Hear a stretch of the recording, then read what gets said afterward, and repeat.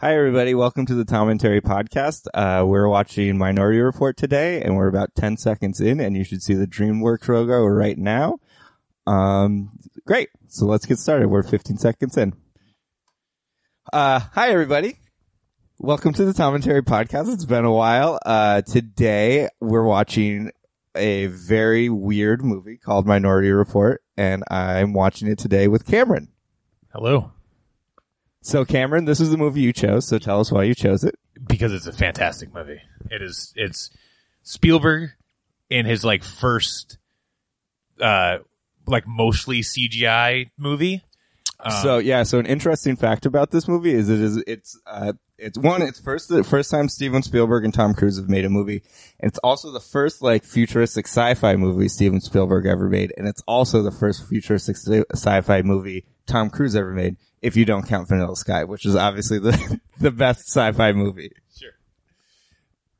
Yeah, it's fucking awesome. It's they're the near future, just like the world that they create, as opposed to the even outside the plot, the characters, whatever, just the future world that you see is fucking so cool. Yes. So I have one thing I have to say as I was doing research on this movie. When did this movie come out? Oh boy, I don't know. I would guess 2008? 2002. This came out while I was in high school. Jesus Christ. How weird. I feel like this is a Mandela effect movie, whereas I feel like if you ask anybody when Minority Report came out, they would say 2008, 9? Yeah. No, 2002. This came out while I was in high school. It came out before I went to college. That's a testament to how, I don't think it's a Mandela effect. I think it's a testament to how it looks and how it works and the ideas behind it. It was so forward thinking. Absolutely. But no, I just think it's a weird thing. I feel like if you ask anybody when this movie came out, none of them would say 2002. No, I don't think so. I mean, that feels forever. Because it was the thing was this movie 16 years ago. This movie originally got optioned for to be made into a movie in 1991. Right. And Philip K. Dick book. Philip K. Dick. So this is also the first time. It's also interesting that we're doing this Tom and Terry around this time because Steven Spielberg has recently released a movie that's an adaptation of a beloved science fiction novel. That movie is, of course, Ready Player One. Yeah, it's topical. That's another reason why I chose this. This is his first foray into adapting sci-fi novels. Yep. And we put Ready Player One on the novel level of any Philip K. Dick book. Yeah. Yeah. I mean, yes, absolutely. I was going to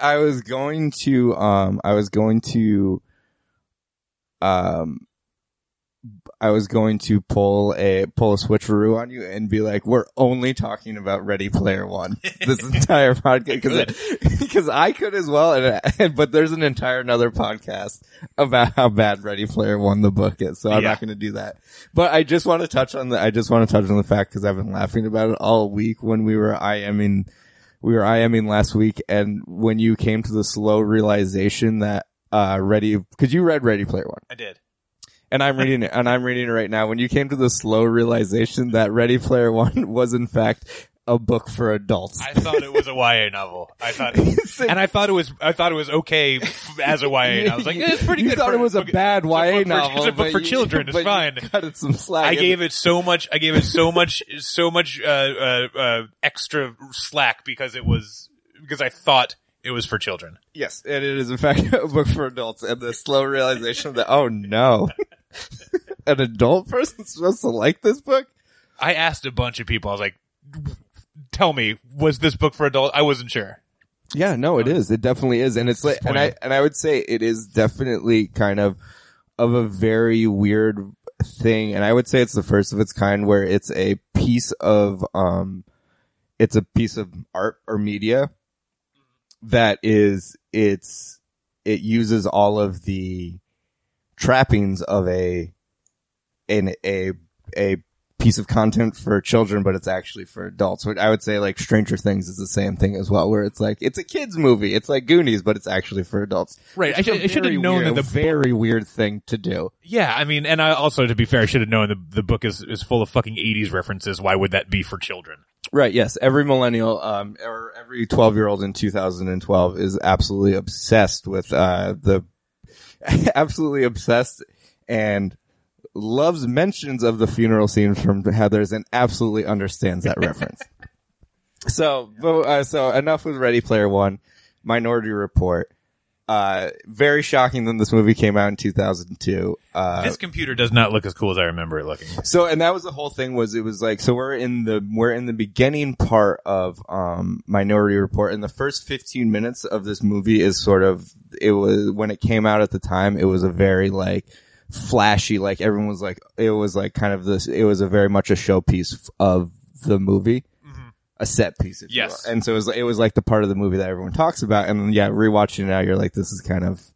Yeah. Well, first of all, like we pretty much have this now, and this looks sure. This looks worse. This is just Ready Player One. This is the touchstone this is of just the future. Ready Player One technology. We're there already. Yeah, you just kind of remember it being so much cooler, and even like we don't even have to wear dumb gloves. And I remember even the aesthetic, I remember thinking the aesthetic was like so, like even the visual aesthetic being so like out of bounds and like so crazy looking, where it's like kind of high contrast and grainy and stuff like that. Well, I'm like, this just kind of looks like not that different than how, like I think kind of like visual aesthetics have progressed so from 2002 to a point where it's like everything looks like crazy and like is it a visual assault on your eyes, that this kind of looks quaint in comparison. Mm-hmm. It's crazy that it is 2002 because it's like it's long enough ago that like it looked cool for the time, but it's also long enough ago that like it doesn't look cool anymore. Yes. Yeah, it was, it's very weird where it's something where it's like this was, like all of these like shots of like the memory shots were like literally nothing has ever looked like this before. And so this is supposed to be set in 2054, and if like this is the technology we have in 2054, like people are going to be bummed. So it's interesting. So do you want to get, so like another big thing about this movie was that Steven Spielberg, he brought together because he was like, I'm sick of these dumb movies that are like, oh, in the future, we're going to be fucking getting teleported like Star Trek. He was like, no, I want real future technology. So he had a futurist summit where he had a bunch of futurists, one of which was a guy named Douglas Copeland, who I actually really like. He's an artist and writer. But they all got together and they're like, what will the future really be like in 50 years? And so this is what they came up with. And so actually I have a list of all of the future tech. Oh, awesome. And so we can go through it right now. You need a lot of preparation. I did do a lot of preparation. By a lot, I mean, I'm very impressed. I read 3 Wikipedias. All right. Hit me with it. All right. So technology. So these are the ones that have been realized.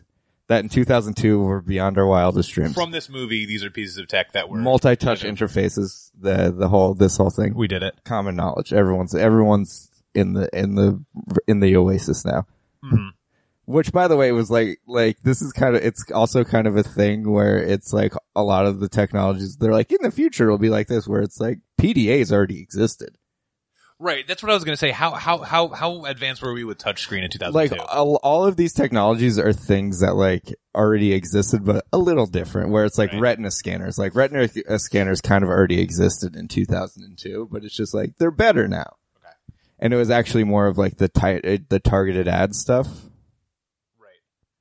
So this is actually interesting because this is like kind of like this came out during kind of early internet, so there's not a lot of internet in this.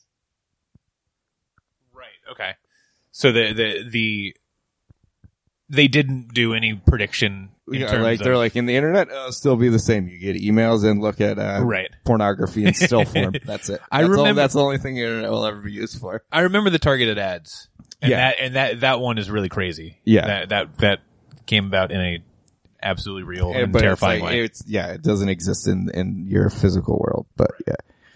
And then the big one, the huge one for Minority Report, which has turned into a very huge thing, autonomous cars.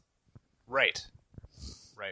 So do you think this is where Elon Musk was sitting in his weird little dome in 2002 and he was like, yes. Yeah. He was coasting on his PayPal money and he was watching. That's how he made his money. Yeah.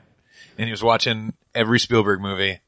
This other one, Until he got- the next one they say, where I was like, what? And I was like, it's like literally in one scene, and how they refer to it in this Wikipedia is crazy. Insect robots. Oh yeah. It's like, I wouldn't call that, but okay. And they're saying that's a thing that we have now? No, they're saying not yet, but they're Oh, not developing yet. in it. Okay. Gesture recognition, personalized advertising. We've touched on both those things. Crime prediction software, which is like Philip K. Dick thought of that. Right. And, They've got like e-paper we have. what do we have in terms of crime prediction software? So they're doing it where now it's like it's just big data analytics where they look at like a bunch of stuff and Right. They look at people's patterns and determine if yeah, they're so they're okay. like, oh, like like this is so we'll put more cops here. But they're not precogs in a No, a there's pool. there's you didn't miss anything. There's no precogs yet. Okay, cool. That would be something. I know there's a if lot this going movie on. predicted I know there's a precogs. lot going on, but no, you didn't miss that news story. So yeah, so we're still 15 minutes in, and this is kind of like the first. This is our first into the into the main conceit of this movie is that there are little mutants that exist, and they can predict crime. Right. And so they're doing it here, and there hasn't been a murder in 15 years or something like that. So here's my. This is supposed to be DC, right? Yes. We Supposed to be? No, it is. It is DC, right?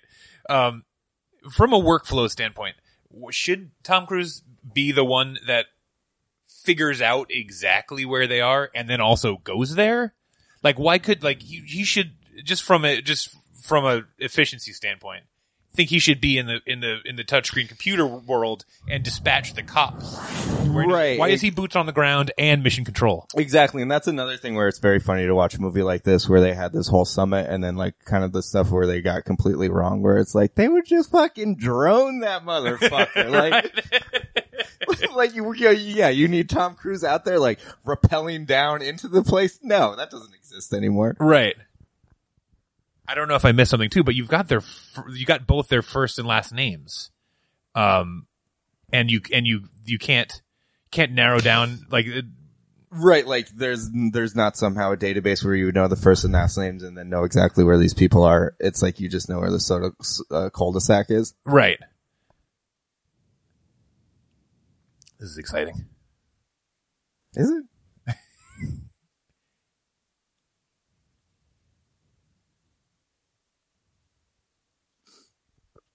And so like the main thing so the thing is it's like, should this man be arrested?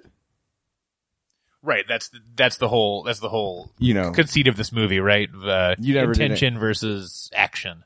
And like you never did anything, so like why would you be going to jail? Right. But that's also the punishment, right? They don't go to jail, they go into a VR world in which everything they go is into an oasis, if you will. right, where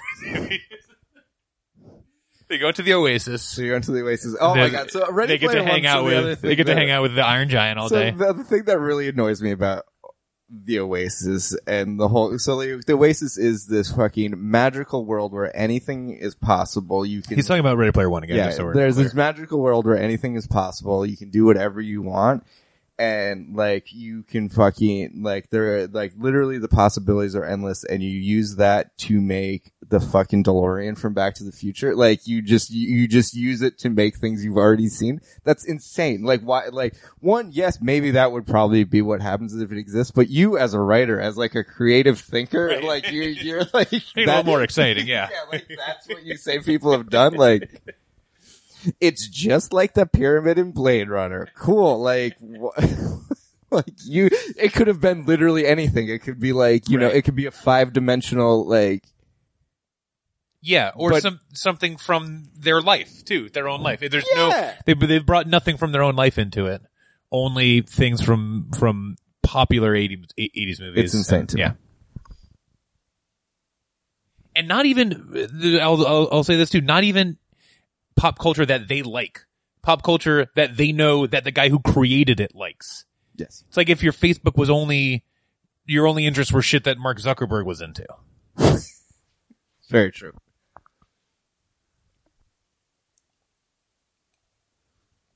All right. Enough Ready Player One, which I'm sure it will not happen. It will definitely not happen again. We'll definitely no longer talk about Ready Player One, the movie that drives me insane, and the fact that Steven Spielberg was like, you know what's really cool? The things I did. Yeah, I mean, but like apparently it's not. Apparently the movie is good. The movie is serviceable. I refuse to. I don't understand how it is. But again, if anybody can do big, large scale, CGI driven movies, Steven Spielberg's pretty good at it. He was doing it in 2002. He was doing it well in 2002. So we're back. So now we're seeing what the future's like. It looks like Blade Runner, I guess. Like it's all, yeah. It's like no, like that was kind of the thing where it was very future forward, but realistically future forward, and it's like. Just on a personal, why would you go running at night if your job had so much running in it? To train for your job. I feel like but you did the job the day, which will keep you training. He reached his miles on his future Fitbit. Did they predict Fitbits too? There's no Fitbit in this. Oh right, he's a drug addict. Yes, he does future drugs. So that's the thing is, it's like I think Philip K. Dick, it's like it's always really interesting because like I would say like the aesthetic and vibe that Philip K. Dick puts down is like definitely really weird, and I would say most movies that are adaptations of his movies, they never do it like how like if you actually redo Android's Dream of Electric Sheep, it's just like weird. Right. It's not like it's not like some futuristic sci-fi thing, and it's not like this, but it's like there's always like weird shit where the guy's like addicted to some space drug and stuff. Yeah. I would say the only one that does a good job of actually being like what reading a Philip K. Dick book is Scanner Darkly? yes. Yeah. Scanner Darkly, yeah. That's the only one that's like this is like what those books are like. Yeah. They're like definitely not linear A to B. And they're like weird and kind of funny and like they're not like they're not like this gritty dystopian thing. It's kind of like yeah, I think you can, and also people tend to go like a little like cyberpunk with it too, which like is they're not really cyberpunk at all. Uh-huh. Yeah, even this has some cyberpunk type. Absolutely, and it's like and it's just kind of like not what the book is like, not what the actual short story is like. Right. But whatever. Would you like to go through all of the different Philip K. Dick books that have ever been? I would. Okay, and we can see if you've. I'm kind of burning through my notes here. I don't though. think I've read through it. I don't think I've read a ton of them. So, The Man in High Castle. Okay, this is the Amazon series. It was a book. Yep, very good book. Did not read that. Short story. We Can Remember It For You Wholesale. No, was that adapted? It was. These are all I'm not just reading his books. Oh, these are the books that were adapted. Adapted into Total Recall. Okay. Oh, right. This was supposed to be a sequel to Total Recall. Yeah, so that's how long ago this movie how long this movie was in pre-production, where it was supposed to be a sequel to Total Recall. Right. Which is crazy. Yeah, it feels like 100 years and then past that. And it was like literally like it was going to be Steven Spielberg and what's his name, Tom Cruise, but it was like, all these other movies got in the way. Right. Like they were supposed to make this in 1997, but Mission Impossible 2 was still filming, which is really weird. And it's still like, I'm glad we got Mission Impossible 2. How is this movie this old? Mission Impossible 2 the one with Philip Seymour Hoffman? That was 3. That was 3. Okay. 2 was the John Woo movie. The Adjustment Bureau. Okay. Oh wow. Hats movie. Yeah, the one with all the cool fedoras in it. The hats. Yeah. Second Variety, which was turned into Screamers. Okay. A mid-90s like yeah. sci-fi horror movie. Next. Okay. Starring Nicolas Cage. Okay. Yeah. from 2007, 5 years older than this movie. Wow. Yeah, I forgot about that movie. If I asked you which movie came out first, Next or Minority Report, what would you say? I would probably say Next came out first. I'd probably say by a good 7 years. Nope. That's crazy. Nope. This movie came out before MySpace. That is wild. A Scanner Darkly, Paycheck, which starring what's his name? Ben Affleck. What is it? Paycheck. Oh, Paycheck. I thought you said Gate Check. Which came out a year after this luggage. movie. That Paycheck is the one where he gets like his memory erased. Yeah. Okay. And he has like a ball of string, and then he's like kidnapped, and the ball of string somehow saves his life. It's right. Fucking stupid. Minority Report. So many. Some movie called Imposter. Okay. And then Blade Runner. Do androids dream of electric sheep? Yeah. Okay. I've read a lot of them. There's so many of those. They're almost all short stories. I like the idea that most sci-fi is pretty stupid, where it's like, it's sci-fi, they're either like, I'm gonna write 40 pages on this one idea and then get bored and stop, or they're like, I'm gonna write 5 books. Right. About this idea and make Mike really bored, but somehow people are gonna love reading about the spice mines and shit. Right. But I think, I mean, this speaks to movies maybe a little bit, but like the ones that are based on short stories adapt super well because it's just one idea that you can play with and you don't need to stick to the source material so hard. Totally. Those adapt super well. Yeah, I read Do Androids Dream of Electric Sheep. I read, A Scanner Darkly, and that might be all. Actually, I read that. I listened to the audiobook of A Scanner Darkly, read by Paul Giamatti. Not a joke. Oh my god! This is like the first audiobook I ever listened to. And I don't know why that one. Could there be a worse voice to listen to for 5 hours? So I don't want to spoil this movie. Oh, as we were saying, this is the first time you're watching this. This movie probably came out before you were born. Yeah, and if this is the first time you're watching the movie with commentary, weird. That's weird crazy. Person. But if you don't look at that older guy that we just saw, that guy that runs pre-crime, and immediately know that he's not the bad guy, you've not seen a movie before. Yeah, he is set up so obvious. I mean, maybe we were all more naive in 2002. But he's so obviously set up. Yeah, they're like, he's an old man. Why? Yeah. What could he do wrong? Yeah.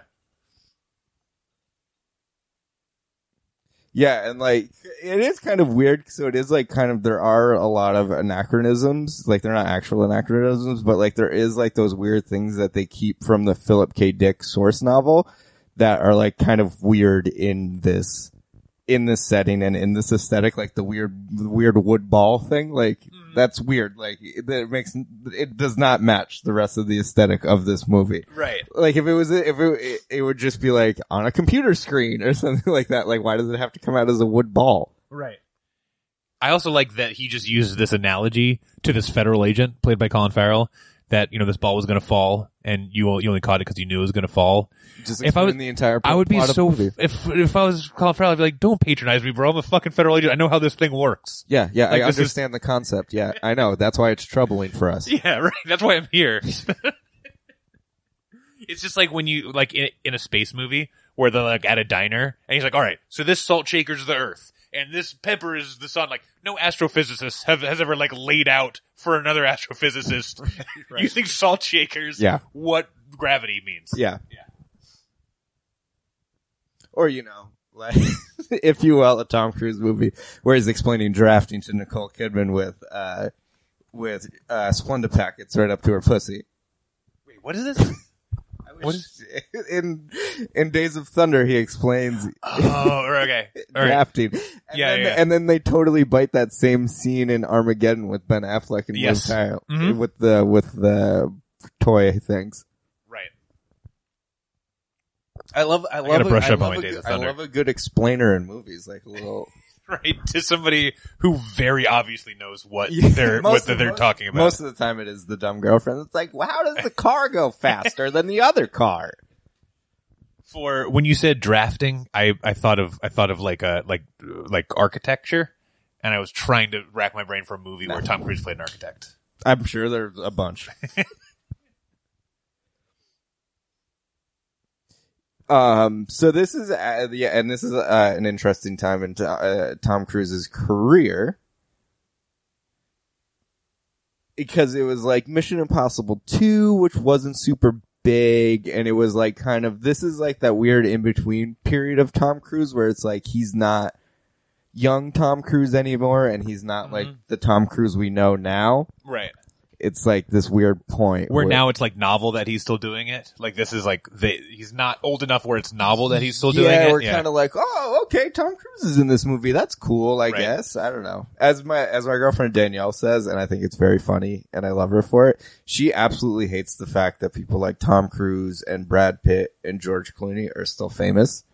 She's just like, just for the reason she's like, new people, please. Like, I'm sick of seeing George Clooney. He doesn't deserve to be famous anymore. He's been famous my whole life. I do like, it's like he's taking up the spot for like another cool famous person. It's true, that could though. exist. Like fucking George Clooney has been famous pretty much my whole life. Yeah, absolutely. And Tom Cruise 100% has. Yep. Tom Cruise was, was certainly famous before we were born. I also like the idea of this movie where it's like this precog, and somehow this precog is only managing to find, which would only happen in a movie. This precog, it's like, what's not deal with the fact that this precog, they would definitely be paying more attention to the large non-white population of Washington D.C. Right. I'm sure there's another precog unit that's they would be busy. That's that they're definitely like, oh yeah, definitely arrest them.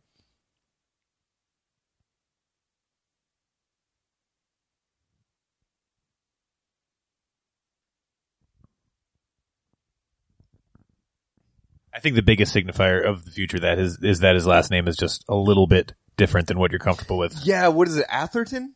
Anderton. Anderton, yeah, not Anderson. John Anderton. So this is 2054. Yes. So now here's a fun exercise. They made this now, 2018, 17 years later, however long ago. What would be different? Well, first of all, I think if you made this now and you're sticking to the same technologies that like you have, you would just make one change and make it like 2028. Like it's so much closer. This technology is so much closer now. It felt like it was 50 years away in 2002. Not the mutant part of it. Everything else.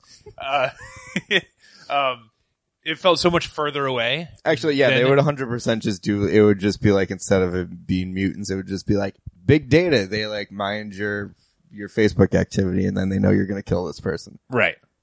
Yeah, and that's an interesting movie. Should we commentary?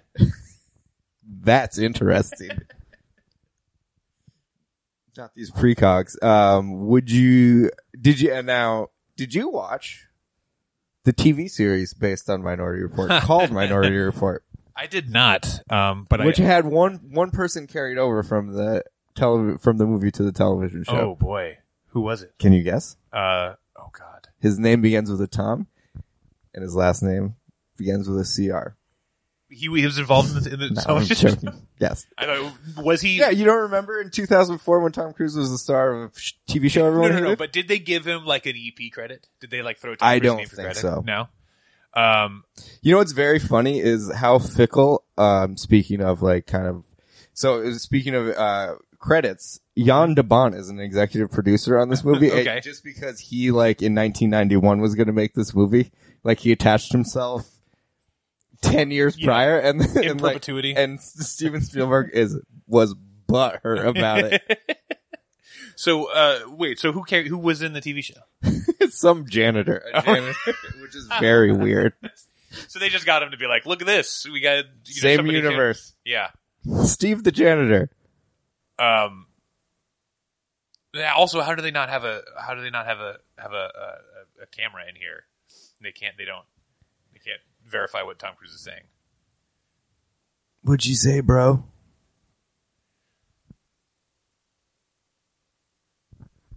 So I do know that Wilder Valderrama was involved in the Minority Report TV show in some degree. I don't think it was Wilder Valderrama. I think it was somebody else. No, I think it was. You can verify, but I believe it was Wilder Valderrama. Oh, is this the dude that was in the? I think it was even somebody even smaller than that. Why is this guy playing the organ? I don't remember these parts. He just said it relaxes the prisoners. This is the VR jail. This is the Oasis where they hold the. Oh, right. The, yeah, no, the it's prisoners, definitely right? not this guy.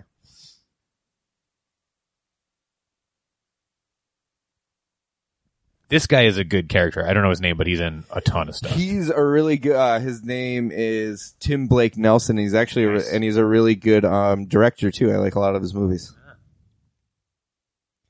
He's hilarious. He's great in, what's it called? Oh, Kimmy Schmidt. He's in Kimmy Schmidt also. Yeah, He plays his dad. her stepdad. Yeah. And he's in, my favorite Coen Brothers movie.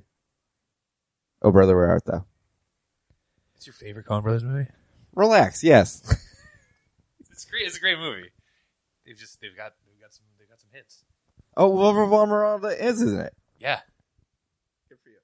But I think might have been like a second season deal. I don't think There was only like 8 episodes, I so don't I think- don't know. But he knew he was at the bottom of the list. So I think he showed up for like a second. Was it on Fox? It was, I yeah. feel like it's a very Fox type show. So it's very fun. Oh man, look at all this crazy shit, bro.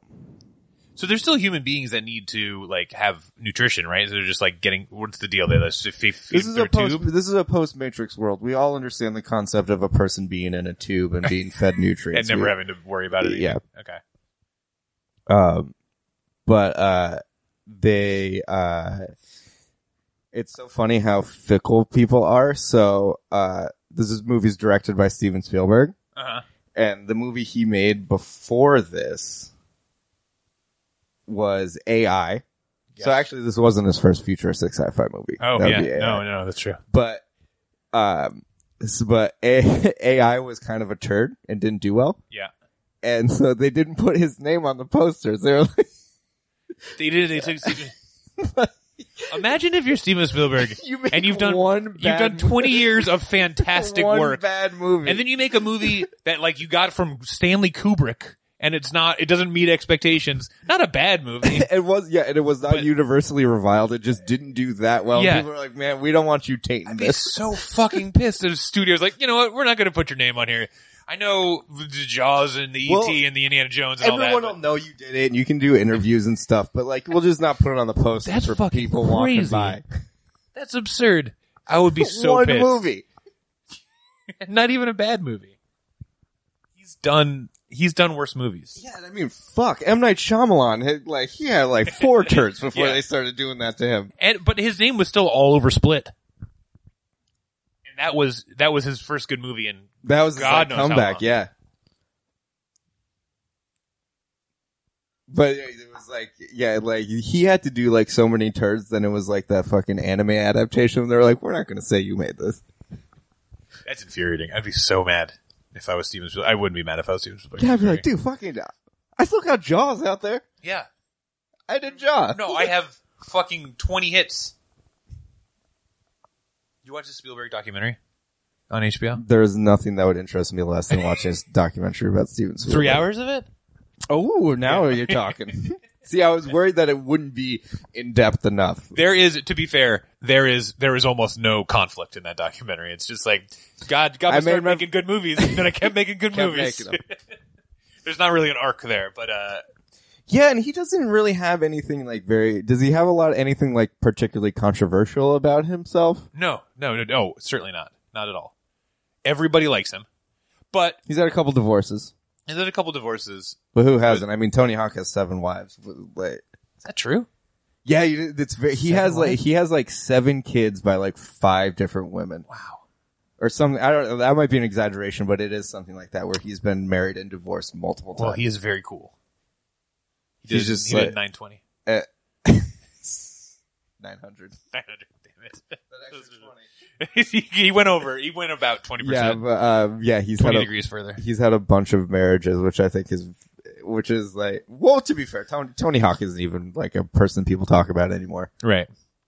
But No, there's certainly not. And the fact that he's so liked, everybody, there was Brian De Palma and Scorsese. They all talked in the documentary about him pretty favorably.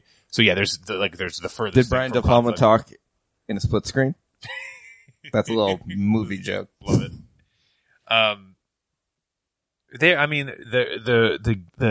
The crew they had then in the 90s was absurd. 80s into the 90s. Yeah, I know. There's a whole entire movie that Steven Spielberg made about how great it was. It's called Ready Player One, and it's awful.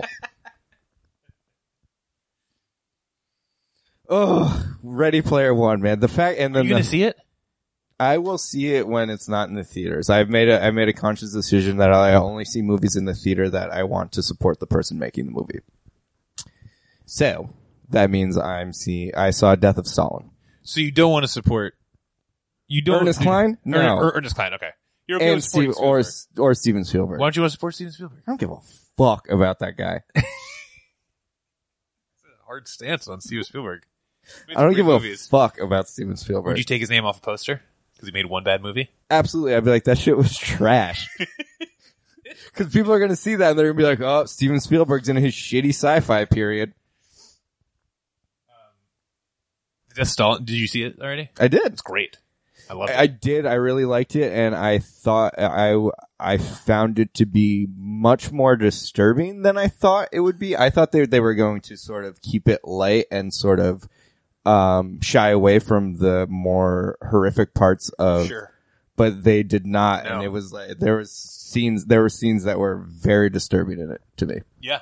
It was some real film talk. I saw it at Fantastic Fest in Austin, and brother, the director. We get it. You live in Austin. The director talked after it, Armando Iannucci, and he said, he set out to make this movie years and years ago before it felt as real as it does now.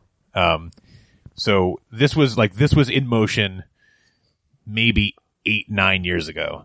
And it became a lot more valid in that time. Right. I mean, yeah, that's the whole thing. Yeah. Is that it's the whole thing because it feels like that it was made because of that, but it wasn't. Like he started this process of this movie so long ago, and he said the world marched slowly towards it, making it real as he was making it. Yeah. Who's it gonna be? Leo Crow. Oh, Leo Crow's the victim. It's kind of this movie, and then to the sign of the times, man. This movie is much more slow than movies were than they are now. Like if you're making a sci-fi movie like this, which is essentially this movie is like basically like a mystery chase movie. Like, how's this motherfucker not getting chased yet? Right. They're like, oh, Leo Crow, who's it gonna be? Who's in there? Who is it? Oh, this is where it happens. Yeah, this is it right here. To be fair, and this is another spoiler, but to be fair, like this system that they all champion so well, and it is the whole thing. The solidity of the system is the whole thing that this movie is based on. System is fooled so easily by just pretending to murder somebody and then not doing it. Yeah, as a matter of fact, there are like two, like the whole thing is that like it happens twice where it's like like this guy gets pretended to be murdered and then like the other guy puts a mask on and murders somebody else. Right. Yeah.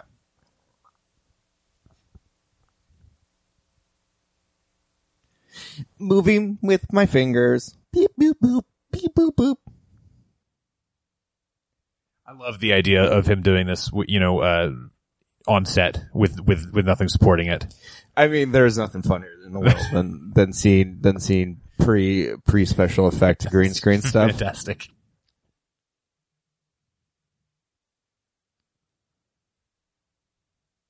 Yeah, and so all of the precog stuff was the visual effects were done by the guy who did by the company that did the intro credits to Seven. Okay. Which you're like, oh God, yeah. Which you're like, what the fuck? How do you even remember that in 2008? This movie came out in 2002. It was like barely 4 years old at that point. Right. Like, and also I remember this guy's a fucking advertisement. So obvious. Yeah. For a guy who does this all the time That's so obviously an advertisement. Goodbye, Crow.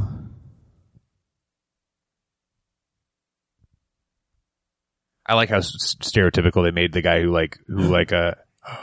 oh shit, it's him. So this is now the movie can finally start. So we know he's a drug addict. Which, by the way, does it even come back? I don't know. Or is it just like we see him do drugs at one time and it's like, oh, very cool, and then that other guy cut his eyeballs out? It's setting the scene, I guess. Right. In the future, people cut out their eyeballs for some reason. Because he does it because of retina scanning. Yeah, but why would that drug dealer do it? Oh yeah, because he wants to live. He sold his eyeballs. Right. I guess. I don't know. I think I'm giving that this makes movie sense. more credit than I would. Or he's like wanted and he doesn't want to get retinal scanned anywhere, so he just has no eyeballs. That's cool too. Yeah, like that's kind of the one very cool scene in this movie is like the whole scene when he has no eyeballs. The eyeball dude. There's who's the guy who Peter Stormare. Yes, Peter Stormare. Phenomenal. Amazing. The devil from Constantine. Yes. I was gonna say I like how stereotypical nerd they made this guy. Like long curly hair. He just builds the. Nothing says I'm a stereotypical nerd who spends way too much time in my lab than wearing a Hawaiian shirt at work. They all do it. They all love it. Yeah. If that's the most 2002 thing about this movie. Yeah. Is the like, Jurassic Park Wayne Knight, I'm a wacky nerd at work and I wear a fucking.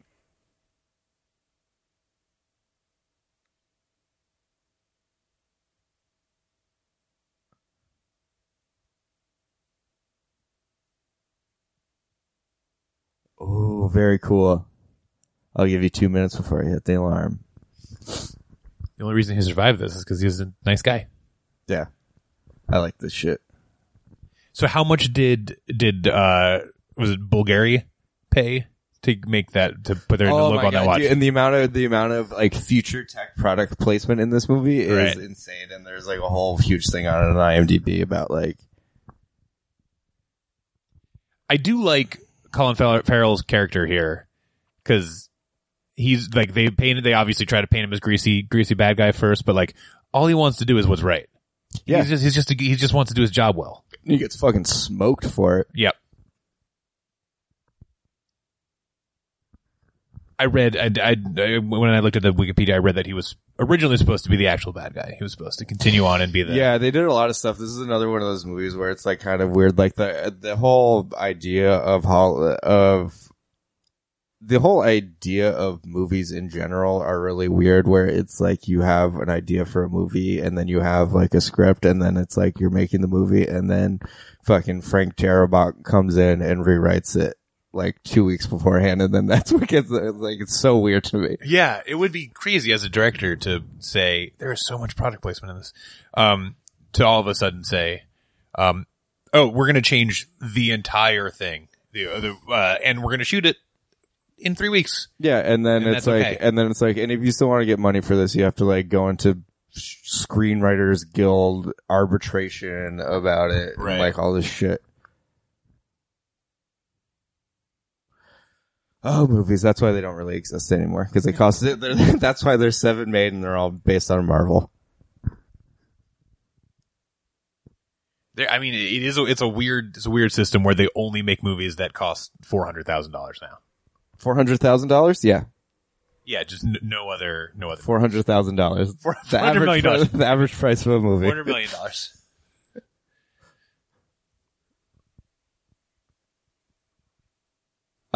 Yeah, it is weird. So it's like you're like it's either it costs $1 billion or you have to get a Kickstarter. Ah, here comes the first classic Spielberg set piece. That's great though. Still cool. Yeah, it's great. Like this whole verticality thing was very cool.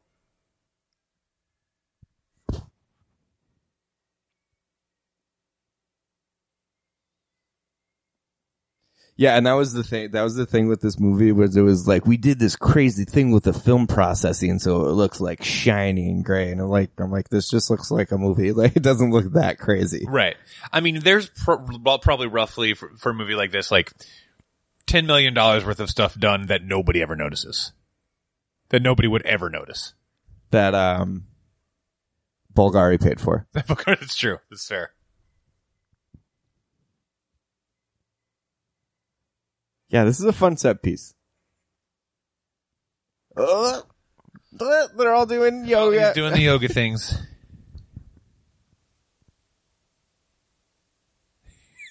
This feels very weirdly out of place. He loves it, man. Steven Spielberg is like, so we got this crazy set piece where this guy's running for his life, and then something kind of funny. Bring it right out of it, yeah. Something kind of funny. Like, not. Also, that was like, not, I remember that set piece being like 7 minutes long. Right. It was 45 seconds.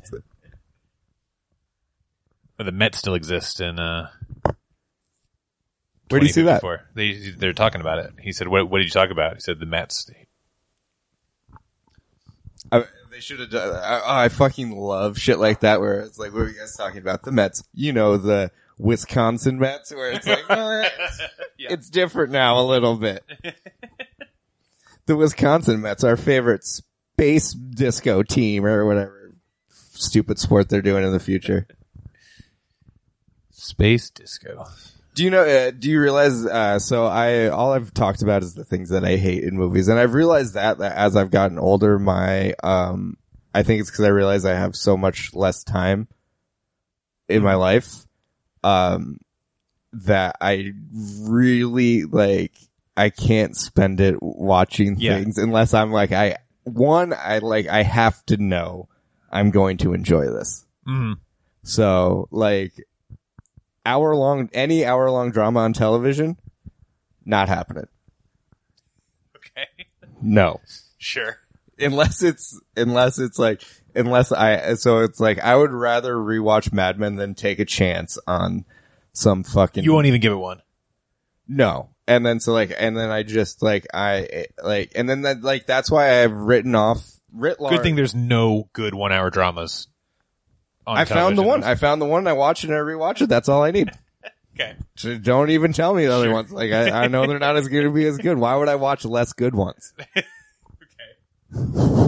But, and then it's like, that's why I've written, that's why no superhero things writ large, nothing.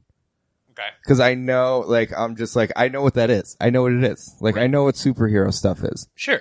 Yeah. So why am I going to watch this? Right. It makes you feel a certain way, and if you don't care about the way that makes you feel, then... Oh, did you see the fucking Cameron Crowe? No, I missed it. Cameron Crowe, right there. Cameron Crowe cameo, and apparently that motherfucking subway shot was full of cameos. P.T. Anderson's there. Really? Yeah, it's like the whole entire cast of Almost Famous was in that fucking thing. Oh, this file this under things I wish existed. Jetpack cops. So that was the one thing that they were all of those futurists were we're never gonna have jetpacks. And Steven Spielberg was like, don't care. Spielberg was like, I love them. Put them in. I don't give a shit. It doesn't seem any more efficient than walking.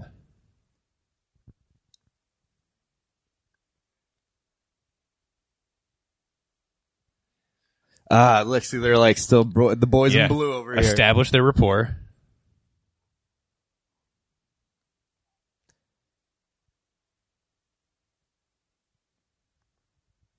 Oh, very cool. Everybody runs, Fletch. He said that earlier.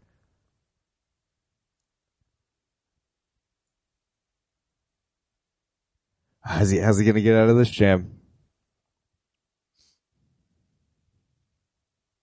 Oh, I forgot the six sticks. Six sticks. Very cool. Yeah. I wish that existed too.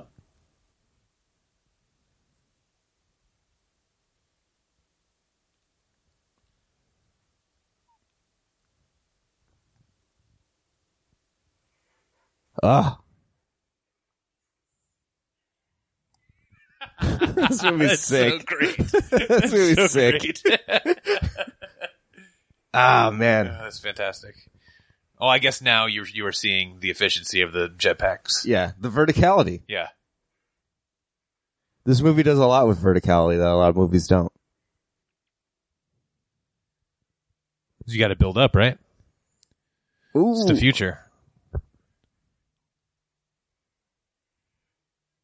Oh yeah, he wanted to make sure his bro didn't die. Yeah, so like that's like the whole thing. protected him. So this is a kind of fun thing where it's like they're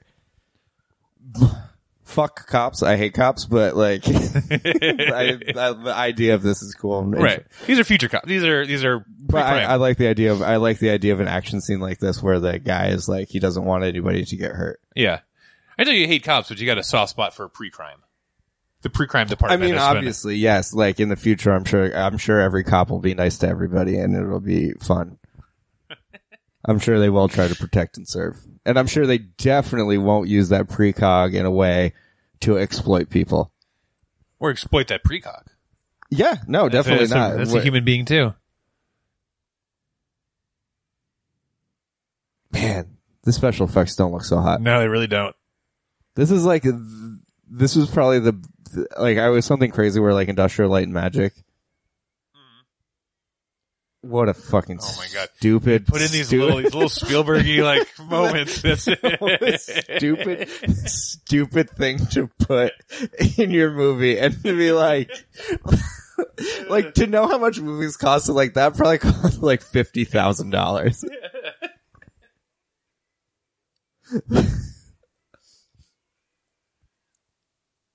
Yeah, like these corny, like fucking hook moments are so stupid. Like,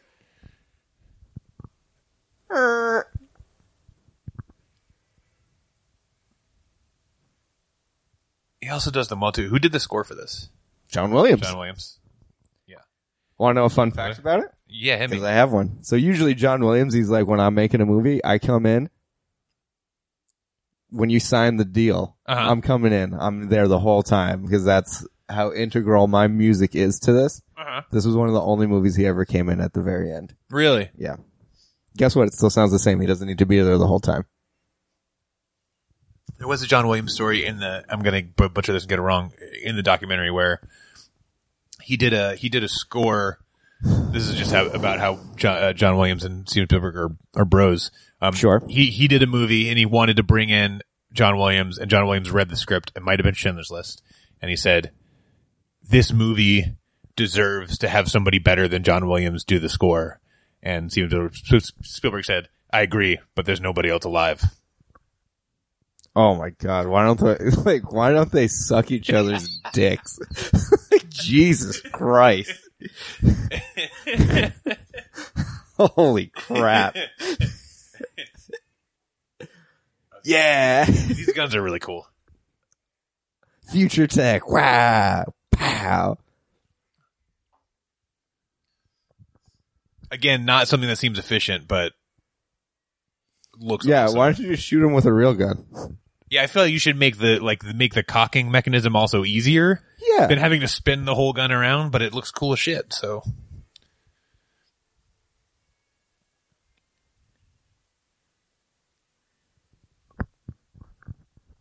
How much do you think the futurists disliked Steven Spielberg when at the end he was like, I'm going to take all your ideas, but I'm also going to throw in these jetpack cops. I know you said no way, but we're going to do jetpack cops. We're going to do stupid guns, and we're going to do... I think the stupid guns were one of their ideas. Really? Yeah, they're like concussion guns. Well, yeah, the concussion guns. I just mean like the mechanism of the gun. Yeah, and that was the other thing where it was like, because there was like, there was so much publicity around the Steven Spielberg hiring all those futurists for the Futurist Summit. That like the actual production designer was like, chill out, everybody. Like, right, we got to be a movie. We still have to make a movie most here. Of that shit got thrown in the trash. Like, like it was me. Yeah, we're not going to put 45 minutes of computing into this movie. It's yeah.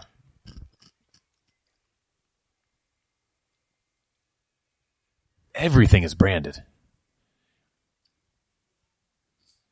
Did you ever play the Minority Report video game? No, but I do remember it. I do remember something about it.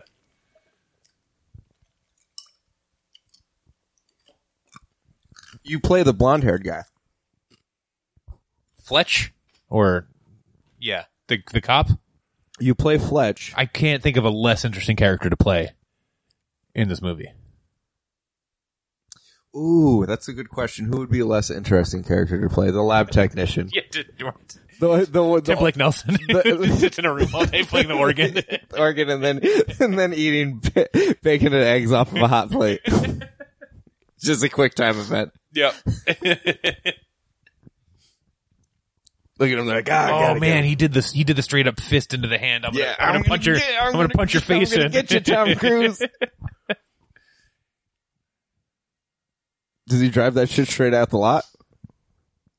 Yeah, they just assume that the cars just open up to the open road. They open up to the open road, and everyone knows as soon as they're done with paint, immediately ready to drive. Ready to go. Definitely that's how it's always worked in the present time, and it's definitely how it's going to work in the future. Definitely not going to be any sort of electronic start or key code. Nope, just go. Ready to go. They bolt the seat in, and then you're ready to go. They close the driver inside of it, and then we're good. I saw some photos of Colin Farrell this time on the press tour for this, and he was like straight. That was like the Colin Farrell that you remember. Oh, I love this. In the future, also plants attack you for some reason. So it's never addressed again. He was like big beanie scarf Colin Farrell back in the day. Like, love it. Yeah. Cool. Prime Colin Farrell douche status. Yes, exactly. He was peak Colin Farrell. Yeah, because this was like right before he became a big star, where he would be like the also ran, like he would be a supporting in a movie like this. Right. So it's pretty interesting.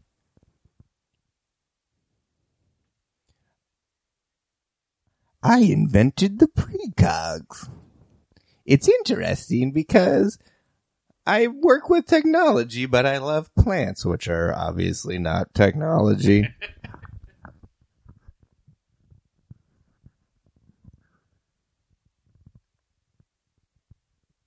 Oh, right. So that's why the plants attacked her, because she makes like weird plant hybrids. You're right. Yeah, man, these Steven Spielberg movies, it's like really just like, I can't keep track of all these damn things. That's why I hate the X-Men movies. I'm like, I need to like fucking remember everybody's super special power. Oh yeah, and there's so much I like those movies, but there's so much assumption that you know from a past movie or like the source material what this person is and what they do. There's so many aha moments where you hear people in the theater like ooh, and like you that's Banshee. Right? He can scream. Yeah. That's sort of annoying to me, and I like that stuff, but that's sort of annoying to me. I think it was like I can't remember when the last one I watched was, and I was just like, it was probably one of the DC ones, and it was like, because like I actually liked Marvel, so like I was kind of like, ooh, that guy's there, I know what he is, and I liked it, but then it was like it was something that I had no connection to, and I was watching like whatever. I think maybe like Justice League or something like that. Mm-hmm. Oh no, I was watching like Wonder Woman or something, and I was like, I have no connection to this. So watching this happen, I was like, oh, this is what it's like for people just a person who went in. And I was like, and then it made me deeply sad because they still keep going and liking it, and I was like, what's happening? Like, why would you watch this? There is such a small contingent of those people who like actually know the source material and like why are you watching this? But they still are so into it. Why are you watching this? Like, why are you going to Ready Player One? You're like, oh, that's Akira's motorcycle. Right. Why do you care? Like, why do you care to see that? The vast majority of them. It's crazy. Ooh. Here's a quiz for you. Okay. Yes or no? On Steven Spielberg's Wikipedia page, in his first paragraph, it's got, he directed such movies as, and there's 1, 2, 3, 4, 5, 6, 7, 8, 9, 10, 11, 12, 13, 14, 15, 16, 17 of them. What? In just the first paragraph? He's made like 56. Yeah. Also, by the way, you can't do such as and then list 17 movies. It's actually right. Such as his entire discography. Here's the quiz. Easy yes or no. Is this one of them? Wow, that's a great question. Is Ready Player One of them? Because it's his last movie? Ready Player One is in the next paragraph as his latest movie was Ready Player One. Okay. So is Minority Report in here of like his top 17 movies? Yes. So these are only movies he directed, so it doesn't have like the movies he produced and stuff like that, because you forget that he has a very prolific career as an executive producer of movies. True. No, these are only movies that he's directed. Okay. So is Minority Report on there? This did not win. This was wildly successful, Yes. but it was not. It was pretty. It did pretty good critically. Mm-hmm. It did not win any awards. No. It wasn't even nominated. It did. It won sound editing. Sound editing. Yeah, I don't think it was even nominated for anything other than that. I don't think so.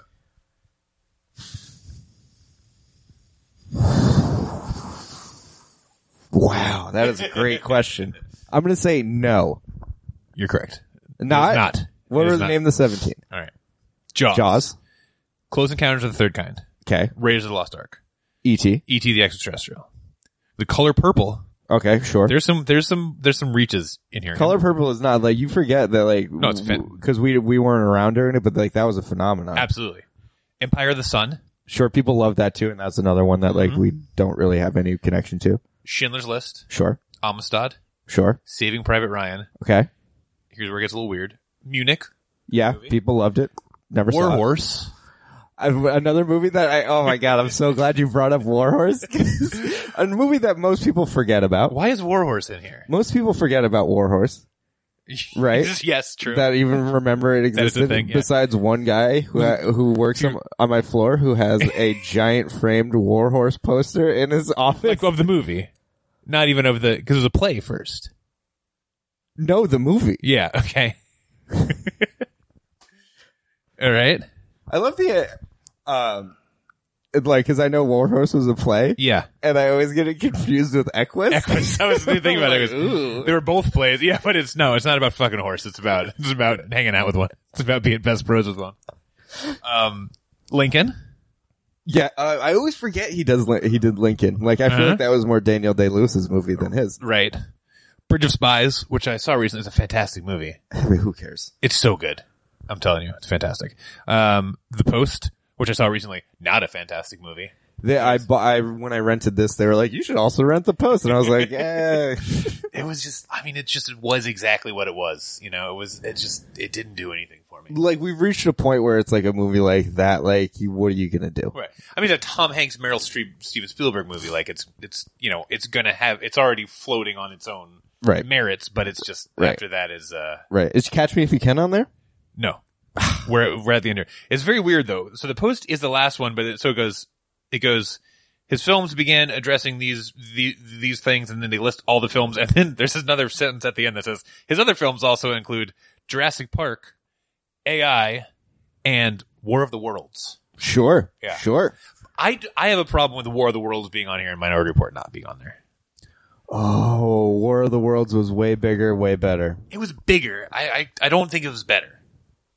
You are tripping, son, dude. War of the Worlds is so good. War of the Worlds is not bad. I'm not talking trash on War of the Worlds, but I think this was far They're only more- they're only 2 years apart, by the way. Yeah, that's crazy.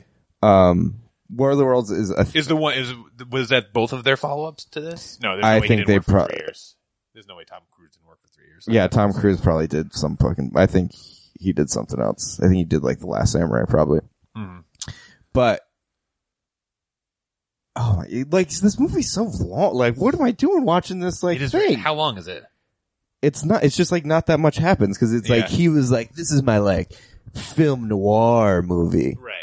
And it's like, film noir movies are boring as fuck. He definitely had some. Like, four things happen and it's a bunch of people talking, and that's why we don't make them anymore. He definitely had some Blade Runner. He definitely like took a lot from Blade. Like Also, yeah, there's like did the Steven Spielberg version of Blade Runner, where he was And like, he watched Blade Runner and he's like, more things need to be happening. right? Yeah.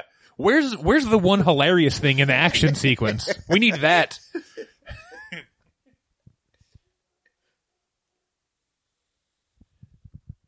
I want to look up the runtime. By the way, I recently rewatched the first Blade Runner. And I was like, Danielle had never seen it. I was like, oh, baby, you gotta watch it. It's so good. It's like so awesome.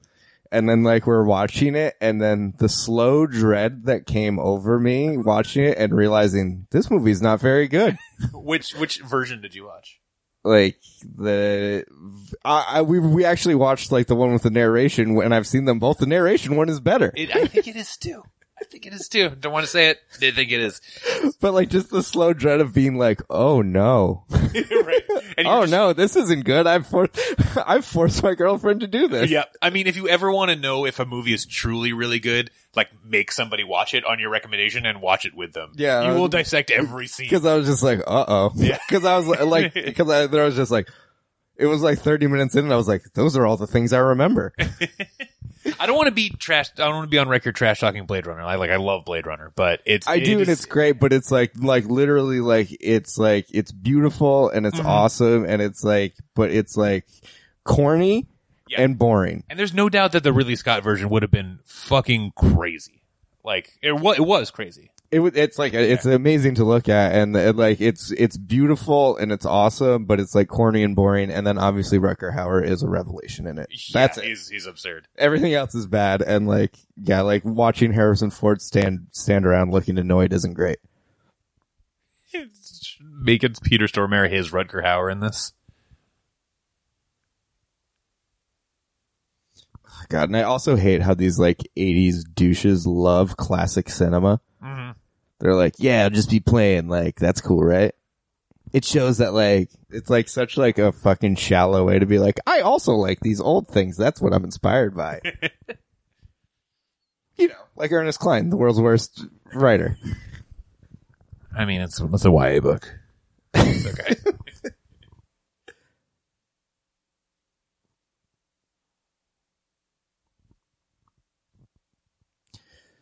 Yeah, so this is where Peter Stormare shows up and is fun for a little bit. This is great. This is a fun sequence. He leaves him, right? He gives him the surgery and then he just leaves him. Yeah, he by leaves himself. like he cuts out his eyeballs. And leaves him in this dilapidated apartment building. And then the robot insects or whatever. What did they refer to them? Spiders, but with a Y, like the sunglasses. Mm. I wish they were in another place of product placement. They were wearing spider sunglasses.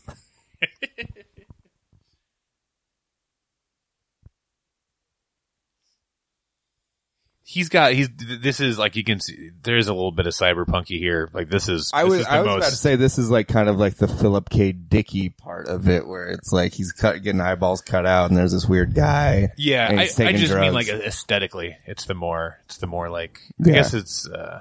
I would say this is kind of closer to the Philip K. Dick thing than like a lot of the stuff. Yeah, plot wise for sure. Oh, he's supposed to have known him? Oh, that's what you're figuring out. I get it. Whose eyeballs does he get? I don't know. Imagine it was his drug dealer.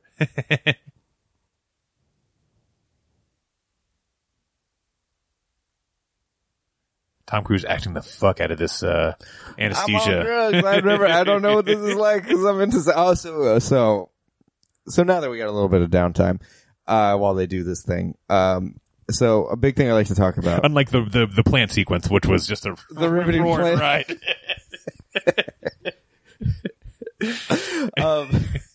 So I always like to talk about the big elephant in the room. Okay, Tom Cruise. There's something. Why we're here? There's a reason why we're here. There's here. a special thing about Tom Cruise that most people don't know in terms of his personal life. Okay. He's in fact a Scientologist. A what? Yes. I don't know if you know what it is. It is a thing.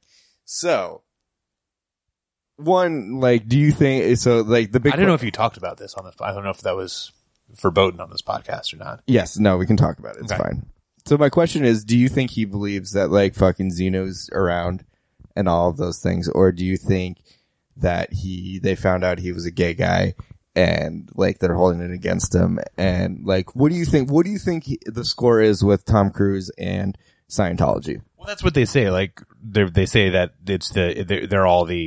it's all the like probably gay celebrities that are like coming out hard for Scientology. They were like, right? they did the thing, and then like they found like during their auditing process, they found out that like Tom Cruise had gay thoughts, and then they're like, well, we know all this stuff about you, so you need to like still stay in a part of it. Right. Or do you think, so my brother is like, I don't know, he's probably not gay, or maybe he is, or whatever, but he thinks that like, if you're Tom Cruise and you're like, you've been in this since you were young and naive, and it's basically all power of positive thinking stuff, you could probably brush past like all of the like crazy shit and think of it's just like metaphorical stuff. And you could probably deeply believe it because your life is awesome and you do think positive and people tell you you're great, and it is because you believe in the tenets of Scientology. Well, listen, like I know he's an actor and he's one of our best. Sure. But in those materials that have come out of him, he is fantastically enthusiastic about. He loves it. Yeah.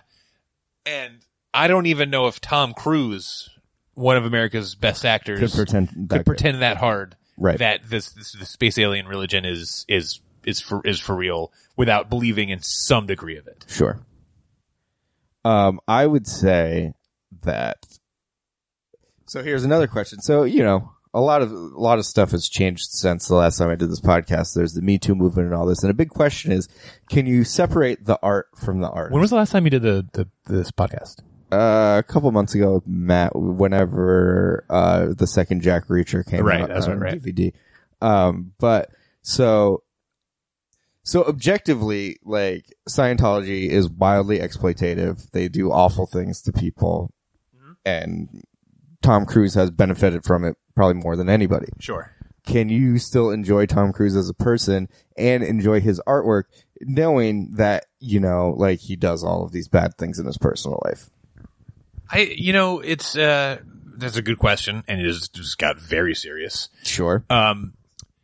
Yeah, I mean, I maybe don't enjoy Tom Cruise on the more. And then Peter Stormare is out of the movie like a lightning bolt. I maybe don't enjoy Tom Cruise on the level of which I enjoyed, say, you know, a Louis C.K. or somebody else that had a scandal come out, and had to, you know, changed what they were about. So I don't take it so seriously, but I don't know. I mean, you have to weigh what his actual involvement in Scientology is and how much A, he knows, or B, believes. You know, he's certainly a figurehead for them, but he's, I guess it's hard to say, you know, what other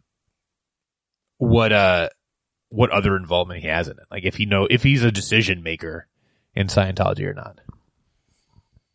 I'm not trying to be a Tom Cruise apologist in terms of Scientology. Oh, I think you are. It's a fucking travesty and a disaster. How did he get into this whole thing where now he's getting his eyeballs taken out? I lost interest in what you were saying. You asked me the most loaded fucking question. And then I was like, ooh, Peter Stormare is being funny. Ooh, future technology. He just showed him the thing where he shoots into his face and it turns his face into motion. I don't know what that's about. I don't know why that is helpful to him. Cause it's like, so then he can I think that was his little freebie. He's like, here, take this little freebie. But that's to avoid facial recognition too? Is that the deal? Okay. Yeah. Or it's like, or just if somebody knew him. He's like, or it's just like, it's like, hey, don't show me the fucking face mush paralyzer in the second act if you ain't using it in the third act. You know what I'm saying? Right. Oh yeah. Old Chekhov's gun. For sure. Chekhov's face paralyzer. Which is like, that is another thing where it's like these Steven Spielberg movies are very much like that. Right. Where it's like, hey, I'm going to give you this thing for no reason. Then I'm going to use it and it's going to be cool. Yeah. And you're going to be like, oh, that's why they gave it to me. But like, there's no logical reason to give it to me. Thank God John Anderton had that. Right. And so he's going to be in this thing. He's like, he has to sleep for 12 hours. And they just set up so many little things where he's got the rope in his hand. He's got the fucking sandwich in the refrigerator. Right. He's got the eyeball. This is about to get, this is basically we're about to Home Alone this bitch. This is basically like that fucking Ben Affleck movie. So, we're gonna talk about the ending of this movie again, so, don't, if you haven't By the way, it. this is the only scene where they didn't do the crazy, film processing thing, and again, it looks barely different than the other one. So, there's a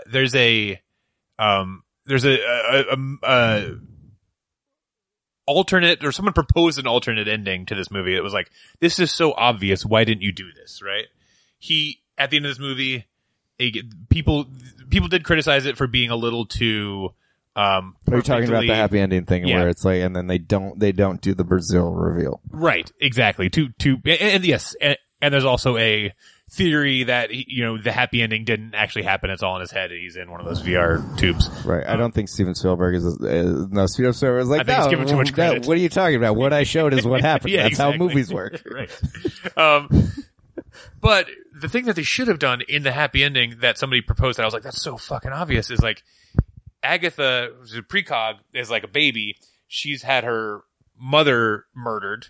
He lost his son at a swimming pool. He took Agatha out of a swimming pool. Why didn't he take her and become her like surrogate father? And it fills a void in his life that he's got a child now back, and it fills a void in her life. It's like a perfect setup, and they didn't even touch it. They Who left it cares? out there.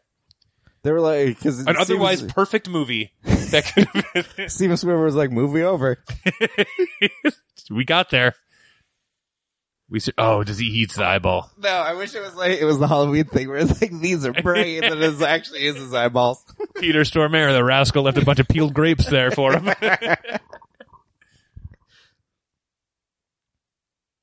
Yeah, oh no, so I think they do it. Oh, Yeah, yeah, they yeah, do yeah. a The funny rotten- thing. They set it all up, my man. Oh, God. This movie is fucking stupid. They're like, oh, is he gonna drink the gross drink? No. Oh, but he does eat the gross sandwich. No, he drinks the ghost drink too. Yeah, oh. Green milk. Steven Spielberg, we got it the first time. Oh, I ate my eyeballs.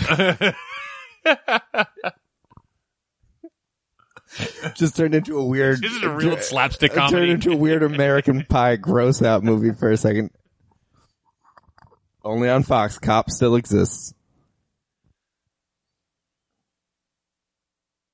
Ooh, actually, we had the subtitles on. I didn't know that was the lyrics to Cops after watching probably 150 episodes. What was it? I already forgot it. Nobody gonna give you no break, something like that? Yeah. Yeah, I didn't know that. Yeah. That's Yeah. the whole point of it. You're not going to get a Guess break. so. They're going to come for you. I never even thought I obviously knew the bad boys, what you gonna do. I didn't know the in-between parts. Oh, he's fucked up on the drug. Which is kind of stupid because it's like, I never see Tom Cruise doing that when he... that's the other thing is it's like, why do you even have Tom Cruise do the drug if he does it one time and then it never comes back? He did it. They gave him, Peter Stormare gave him one, and he did it just then. Okay. So he does Yeah. it twice? He did it twice. It's not like he's withdrawing in any way. No, it just certainly doesn't. It seems give like the plot. perfect drug to me. But that's just a Steven Spielberg. He's like, this is how we're gonna do character development here. Right. Oh, here's The main spiders. tenets of movies: character development, product placement. Got him all you covered. need.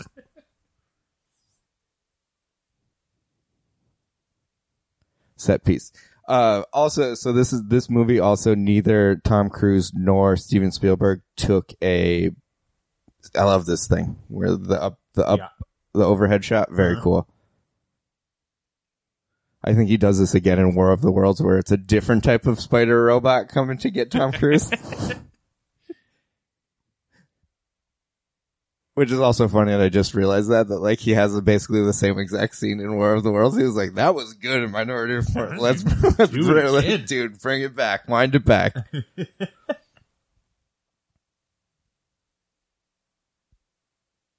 This is also like fairly racy for a Steven Spielberg movie. What? Two people full on humping? Yeah, it's not usually in his This is PG-13. in his oeuvre.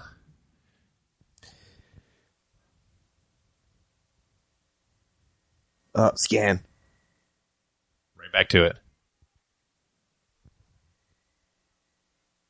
Yeah, so I guess this is the thing in the future. You're used to little spiders coming in and scanning you. If you live in the future flop house. Yeah. You're like, oh boy, oh brother.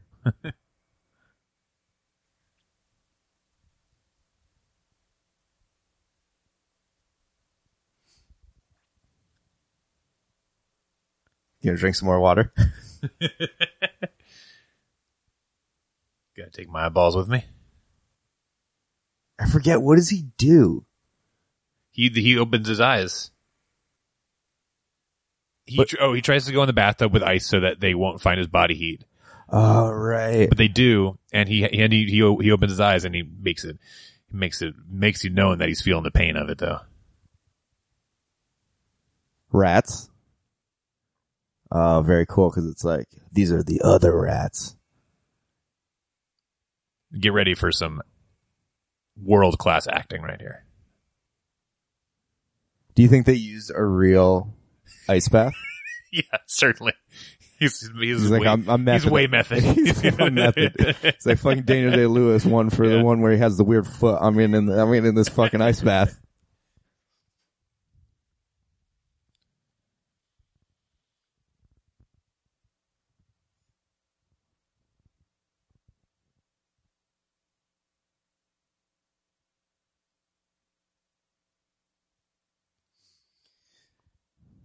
So, like, we haven't even gotten to the part where he kidnaps the precog.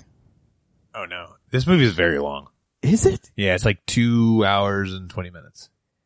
When did that become a thing? Because, like, I remember movies not being 2 hours long when I was growing up. Yeah, I mean, I think it was, well, I don't know. I mean, there was a time when movies were, like, generally 3 hours long. False. Back when? in the day. Like in the, All right, cinema studies. When? like way back. But they also were just full of garbage scenes that meant nothing. Right. There was needlessly long. Right, where it's like Breakfast at Tiffany's. They're like, well, we need the racist caricature in here. Right. Yeah, exactly.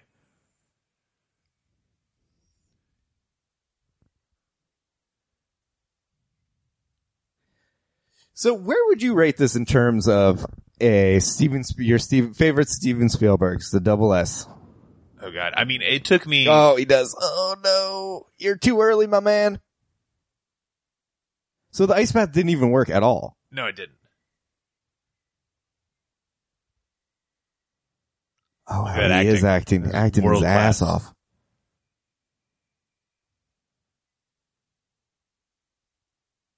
They're like, just some guy in an ice bath for no reason. Definitely. How does it rank on my favorite Steven Spielberg movies or Tom Cruise movies? Steven Spielberg first. Spielberg movies. This isn't even my favorite Tom Cruise Steven Spielberg movie. War of the Worlds. There's so many. I rank this higher than War of the Worlds. False. There's so many Steven Spielberg movies. It's impossible to. I mean, there's so many. There's classics that were super important to me. Yeah, I would say like even during this, like Empire of the Sun. I've definitely seen that. Know all about it. There's an Empire. Sunny. That's it. Yeah. No. I mean, was Steven Spielberg in World War II, or does he just really like it? He just loves it. Okay, he's a big fan. It's I mean, E.T., Indiana Jones. I mean, we can have a little conversation about what the best Indiana Jones is. Sure, Temple of Doom. Temple of Doom. You're the only one that agrees with me. So many people. You thought I was about to argue with you. No, because I think it's people our age agree that it's Temple of Doom. Yeah. No, people always fight me on Temple of Doom. What do they say? Raiders. Yeah, they say Raiders. Yeah. Oh, he's using it. Ooh. Temple of Doom is so. Oh, I love this. This is pretty cool, though. Yeah. Makes him look like a weird old guy. I love how now. I love that now that probably now nobody will look at you. I love how that probably to do that where it turned him into an old man probably costs $250,000, and it's just like a Snapchat filter. Like,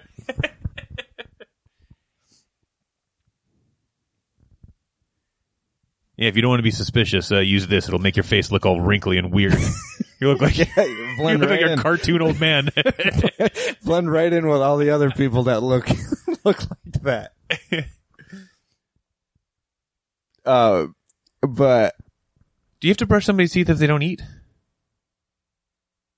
She eats. She eats? To be honest, I don't know. I just figured we were. Do you think she's dumping out in that pool? Feeding tube deal. Oh You can get those eyeballs. You just break into one of these fucking slapstick comedy Dude, it pieces. looks like Mouse Oh no! It looks like Mouse Hunt. Oh, he caught it. Yeah, man, this is very funny. Where Steven Spielberg is like, hard sci-fi film noir. Right. And like, no one questioned him on doing these goofy things. Right. How did nobody also think to consider that, like, hey, maybe they would have revoked his access if they found out he was a murderer? He could still, he just used his eyeball to walk right into Yeah, considering any company you work for, 25 minutes after you get let go, they delete your email account. Right. And you didn't kill anybody. Nope.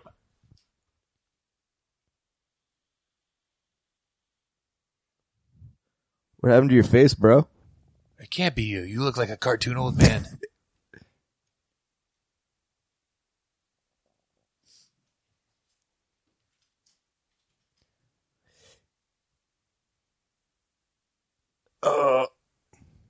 Colin Farrell doing great hand I acting. need to take off his jacket to get deep into the Oh, machine. look.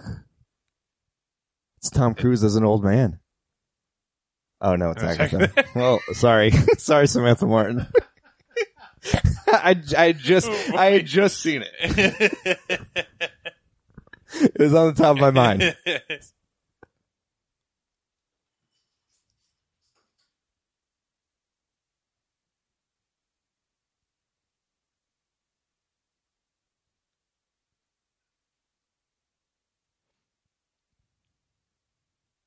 So Steven Spielberg says, so neither of them took, they just took back-end points for making this movie. Right.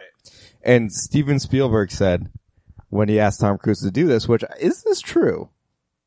In 2002, he was like, I don't make movies with famous people. No. That's not true. Think about it. I'm not do better than think about it. I'm gonna look at it. He's like, I don't make movies with movie stars. All right. We're gonna look around that time. Before, 2002. obviously, because then he was like, you know what, this is a hit. Now Okay. I'm only making movies Let's with start movie with stars. Okay. This is about to be so wrong. Let's start in what? It's not as wrong. That's what he said. You're saying he's wrong? Yeah. 1998. Saving Private Ryan. Literally full of movie stars. Good packed to the gills with movie no, stars. because he said he was like, and I gave the same deal to Tom Hanks. Tom Hanks. Okay. AI, artificial intelligence, with Jude Law and Not famous. Neither of them are famous.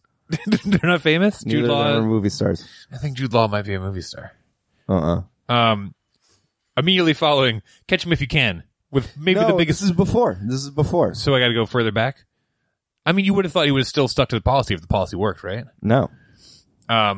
Amistad, No. Morgan Freeman, Not a movie star. Matthew McConaughey. Morgan Freeman and Matthew McConaughey are not movie stars. No. Who is a movie star to you? Only In 1998, George Clooney. George Clooney, Brad Pitt, and Tom Cruise. Only movie stars. Yes, that's it. All those three. Well, he didn't make any movies with those guys. Yeah, I know. And I'm just looking at directing. We're not talking about Sure. producing, correct? Yeah. Whatever. So before that, fair Jurassic Park, not chock full of movie stars. Jeff Goldblum, you got your Jeff Goldblum. He makes stars. He doesn't use them. Jeff Goldblum was a star. The Fly. Oh, Jeff Goldblum yeah. was a star. Started with The yeah. Fly. Everyone's favorite movie star, Jeff Goldblum. You have a rough definition for movie star. Also, I'm just going by what he says. I'm just putting his feet to the fire on this. You are right, though. Jeff Goldblum had not done a ton before Jurassic Park. Oh, he's Mr. Yakimoto. Welcome to the Gap of the Future. It's kind of the same. I always love this trope, by the way, in movies, and then also they do it in Ready Player One, my least favorite book. The thing where it's like, I'm on the run from the law, and I'm going to show up at a department store and buy a whole new set of clothes.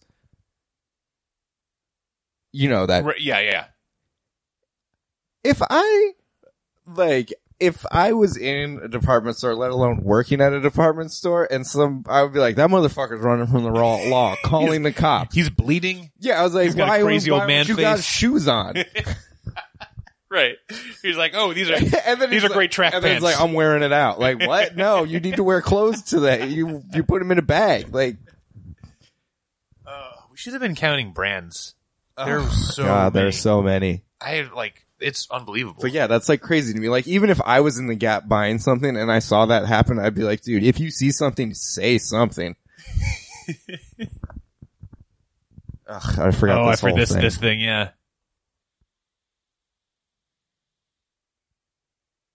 So these are just like virtual reality experiences you can do. I like that Tom Cruise in every single movie he makes, or like in a lot of the movies he makes, he's like, what if I had a weird fucked up face for a little bit? Yeah. Because that's the bravest thing you can do if you're Tom Cruise. Like, what if I was ugly? Not for the whole thing. Just for a little bit. Like 5 minutes. Yeah. Just so people can compare in the same movie. Like, what if I was old and had a big old mustache?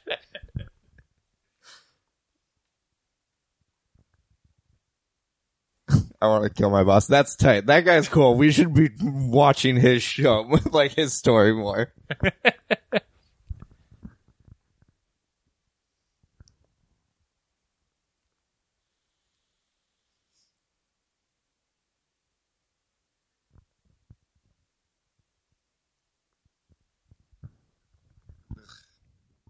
I also hate this thing in movies where it's like, I'm the gross guy. Yeah. It's shameless. Let's do it. I run a futuristic porno theater, so I'm gross. It's basically just like every Jason Mantzoukas character ever. Yeah, like if this was 20, he would be like, give me the guy from the League.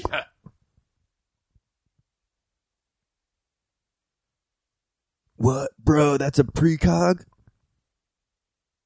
So they're like famous, huh? Yeah. Oh, faux show.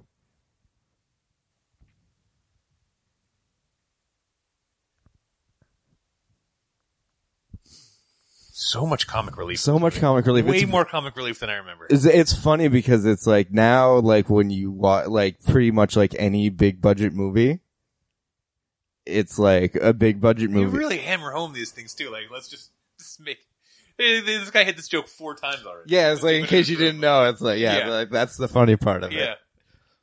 But it's like if you watch movies now, it's that goddamn Josh Whedon. It's like you now, like any big budget movie, it's like CGI scene, people being funny, exposition. That's it. End of movie. 4 hours of that. Right. And people are like, give it. But even that exposition was really weak. He said, hey Rufus, help me out. And Rufus was like, okay, yes, but I get to keep all the images that come from her mind. And then Anderton says, no, those don't belong to anybody. And Rufus says, all right, take her to Radio Shack then. And then he says, Rufus, you gotta help me. And then hard cut him helping her. Did not, there was Master of Persuasion. Definitely cut out some moments from that scene. You drive a hard bargain by just asking me to do the same thing. Same thing again. My trackball.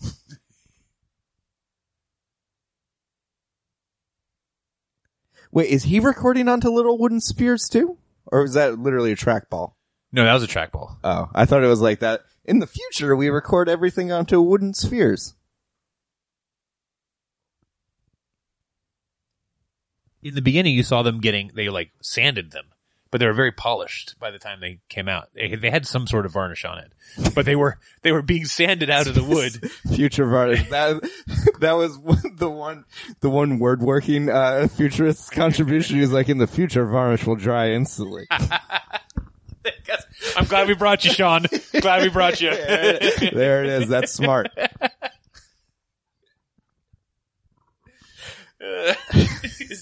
He's like, honey, I'm just going to talk about woodworking. I get a weekend at the Holiday Inn. He comes out, he's like, honey, I wish I could tell you I signed an NDA, like, but there are people real talking about real stuff. Yeah. And listen, there's a part of this movie, all your boy here. I influenced it big time.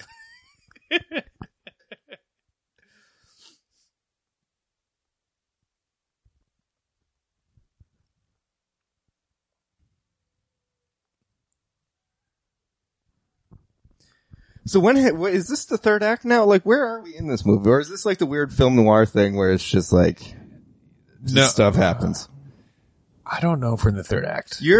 So a little personal history about you. You went to cinema studies. You were a cinema studies major. Yes. Dropped out. Yeah. I finished at some point. I did finish. Just took some time off. I just took a little. Did you end up graduating? Intermission. You know, did you end up graduating with a degree in cinema studies? If you were a cinema studies major, you know that sometimes in old movies there was an intermission. That's what I took in my college education. That's how much I love film. I'm finished with a minor in cinema studies, a major in TV and radio. Okay. Yeah. So, here comes. See that. I like another classic storytelling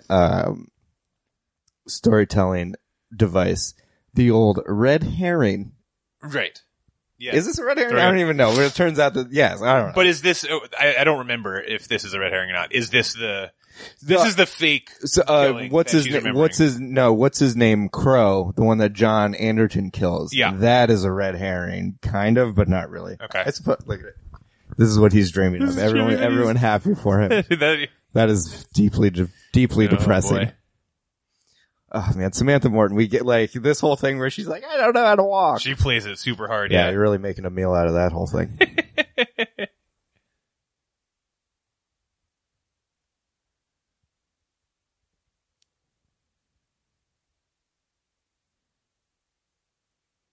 So she can do it even if she doesn't have the thing. Yeah, the thing just reads them, I think. The thing just takes them out of her head and puts them on the screen.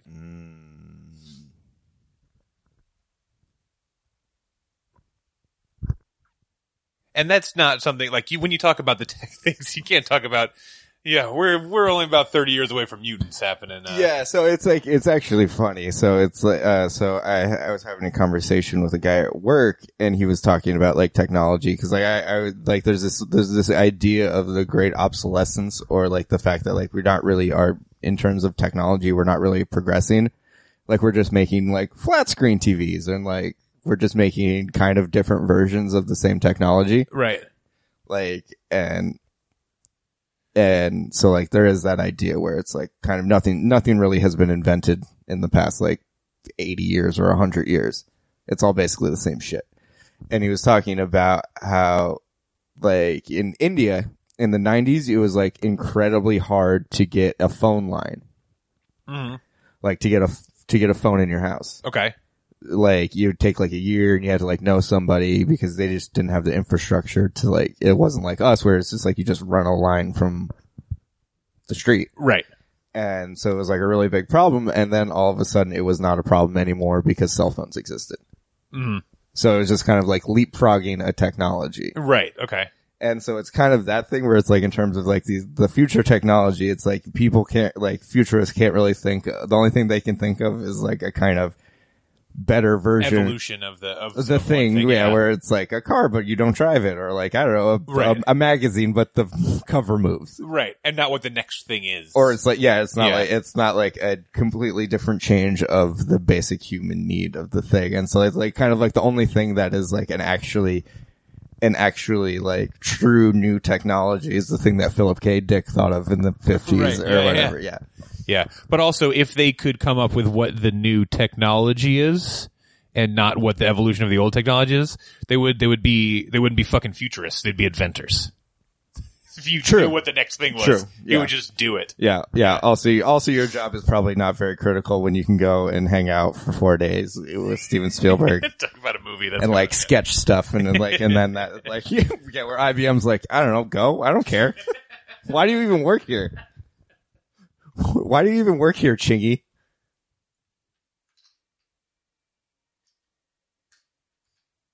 Oh, it was the thing. Why? It was like obviously an apartment building, and you could see out the window. I feel like why would there be a man? And also, like I don't know, I don't claim to have seen every advertisement ever, but living in an urban area, like I see there's like 50 advertisements, and I see them all. Like I would probably be like, oh, that's the thing. Like that's the fucking that's the fucking Billions advertisement. Right. That's I know that Paul Giamatti. That's the M&M's one because it's a giant M&M looking at the window. An M&M man. There's an M&M man standing outside. Colin Farrell pinching and pulling on a giant M&M face. Who is it? Who is it? Find where this M&M man lives. He's blue. We're gonna crack the thing wide open once we find out who this red-faced man is. What were her influences in figuring out this performance? What were her? Yeah. What was her research? Yeah, like how octopuses walk on the ocean floor. Yeah. What does it look like when a baby horse is born? Right. I know she's been in a pool for a long time, but she's still a person.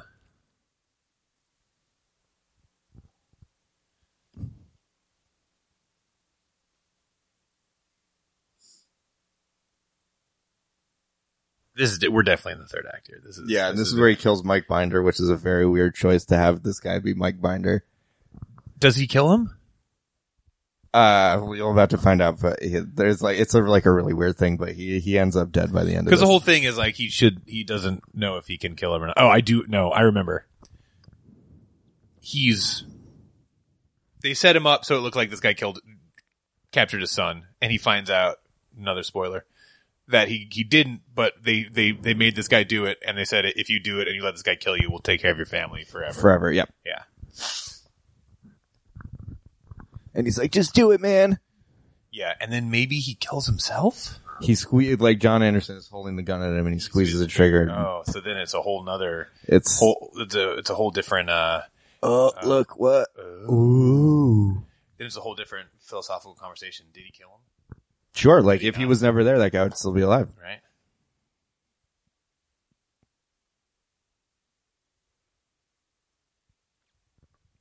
It is weird that it's Mike Binder, star of that weird show on HBO.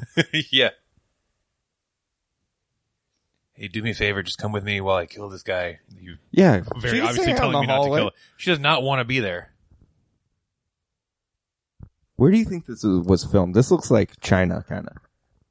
I'm going to say Toronto. Probably. Or maybe it was DC. I don't know. I feel like they could afford to film on location. It's so expensive in DC. Closed, just as I suspected.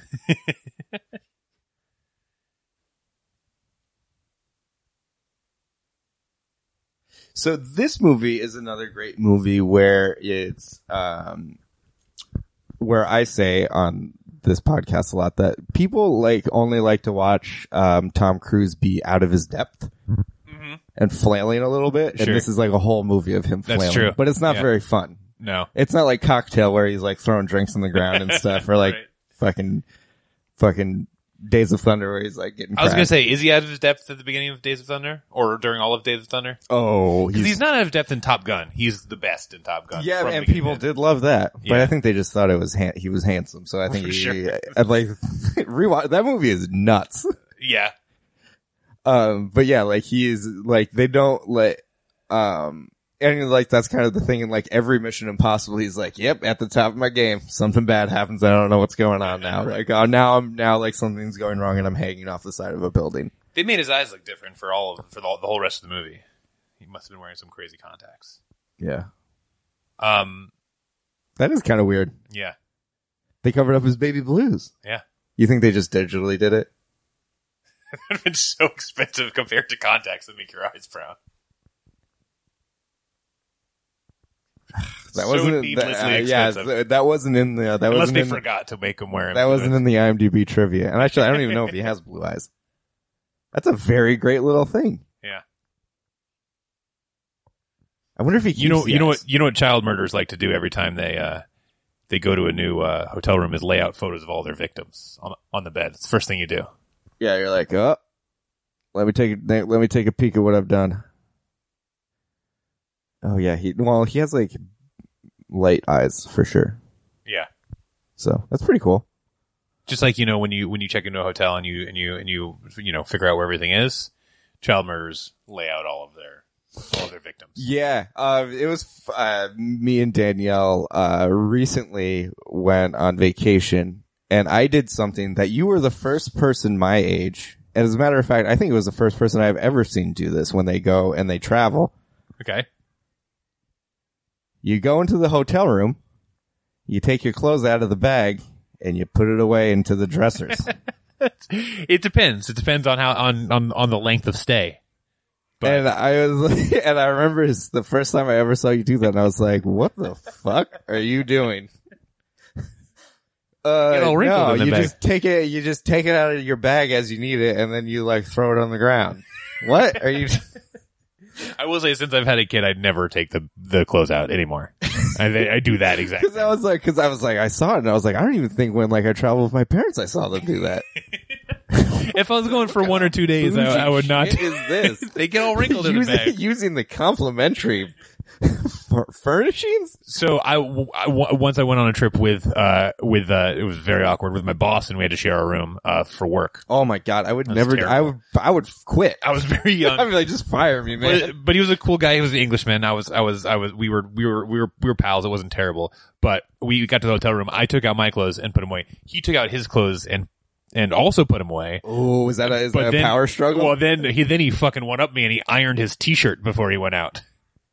That's insane. Was he in Jersey Shore? That's nuts. I know. I was surprised.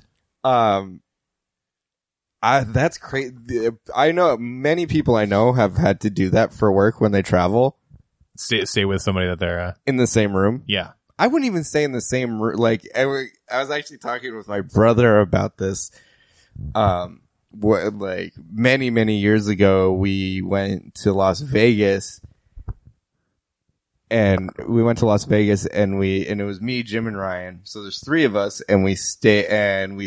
It was like 4 nights or something, and we stayed in a hotel. And we stayed in one hotel room, and so there was like 2 twin beds, and I like stayed on a cot, and like we were all 3 of us were in this room together. But it was like Las Vegas. And it was at the Stratosphere, and it was like $25 a night.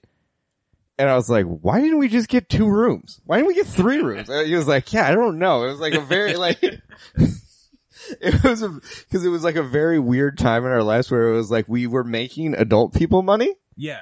but it was like we were still young enough where we didn't understand the concept of spending adult. It was like 23 where you're like, oh no, when you travel, you spend as little amount of money as possible, Yeah. and you make yourself not comfortable the whole time. Yeah.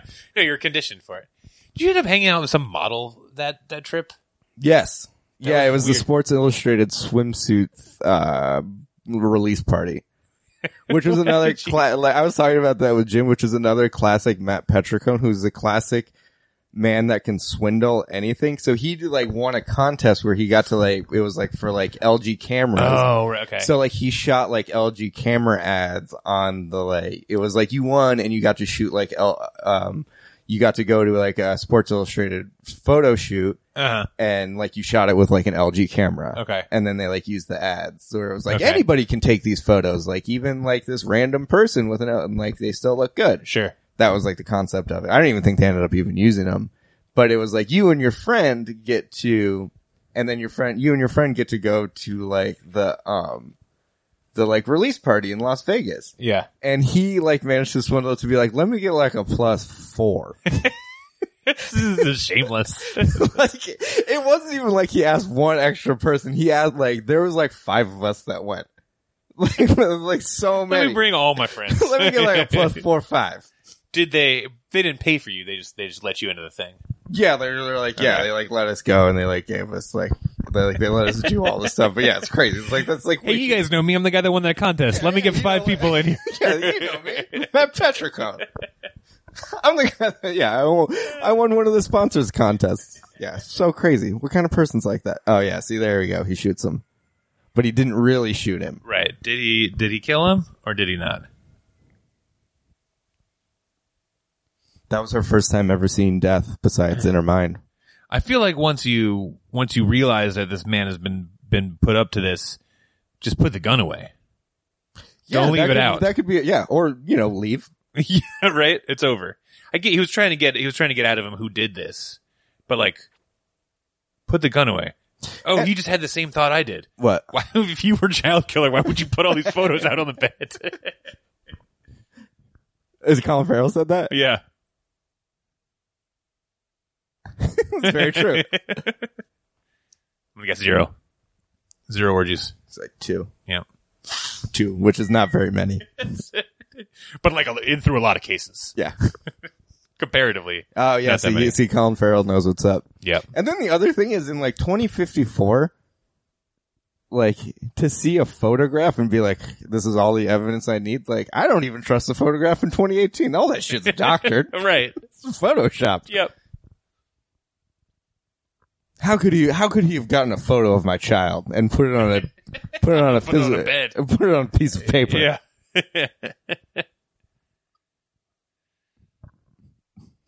Yes, this does look exactly like the photos I posted on Instagram Live with just his face superimposed over mine, but it's got to be real. It was a murder.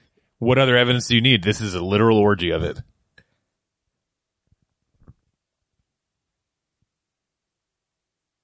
It's a gun. So we use it for shooting people. I have to be updated on like why he did this. I just know the circumstance of what he did. So why did he do that's this? the thing that is I know why he killed this woman. He killed this woman to get the precog. To get the precog. Yeah. Why did he frame John? Why did he try to frame John?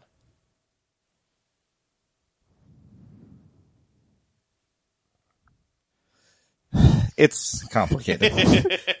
So it was they don't really say why. I'm sure they do, and I'm It's sure I Spielberg. missed. Why do we need a why? It was just cool how he did it. Look at the Perfect. surface. Watch the ripples. Dude, Colin Farrell is on top of this shit. Yeah.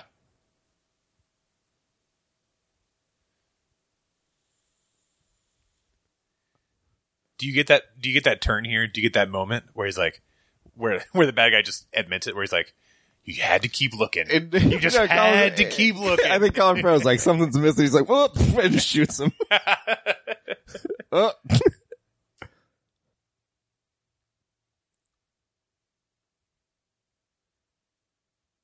Oh, right. There was a missing data stream. So he was asking about a missing data stream. Okay. That's why. He was getting too close to the truth. Okay. Get it. Because he was asking about the missing data stream or something because of his kid. But it was like the missing data stream is because of this guy killing this other guy. Also, another thing is like you're the head of all of this shit and then you're the one doing the killing. Right. I guess maybe, man, no loose ends that way. Yeah. I mean, and like if you hired somebody, they'd probably see that. You had to do it yourself. You had to only have the intention yourself. And it's tough. It's crazy. And this movie is watertight. Yeah. Just the only thing we're missing is why it all happened. He was looking for the missing He knew data too much. I stream. got it. He knew too much. He didn't know too much yet, but He was gonna He know was too going much. to. Yeah.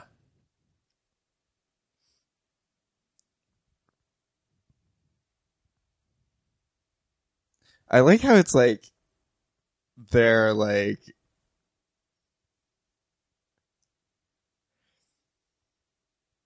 Colin Farrell is a great detective and also a very bad one where he's just telling who would obviously be like the prime suspect. Right.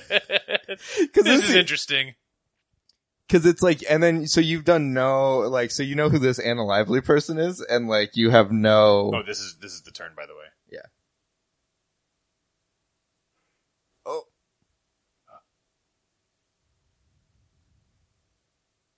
Gun.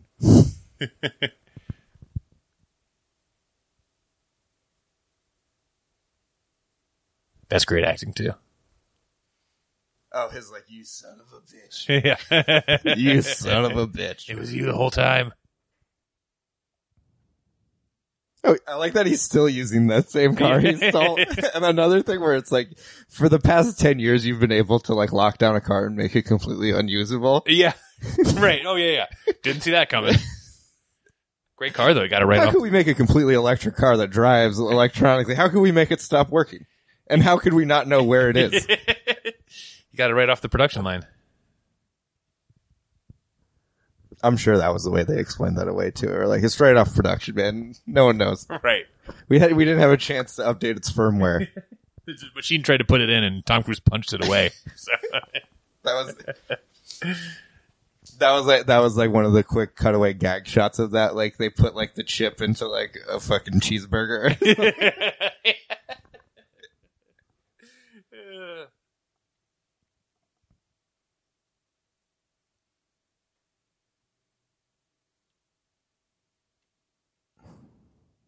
I have a rule where I try not to get too worked up about any plot holes in movies that can be explained away with one line. Sure. But this is a movie literally about like future technology, and it feels like they're ignoring a lot of what would obviously be future technology. Well, because you have to keep it. This was starting to get made in like the late '90s. Like a lot of the stuff that we're just like, oh, everyone knows where you are all the time, and that's just the thing. Mm-hmm. That was unimaginable. Unimaginable back then. Like even the concept of like kind of GPS was kind of not even really a thing until like the mid 2000s. Yeah. and even then it was like the little TomTom, you had to buy a GPS. Yes. You didn't have it on your phone. It was like a standalone thing. Which I guess the futurists couldn't understand the concept of a time when that was just built within the car. Right.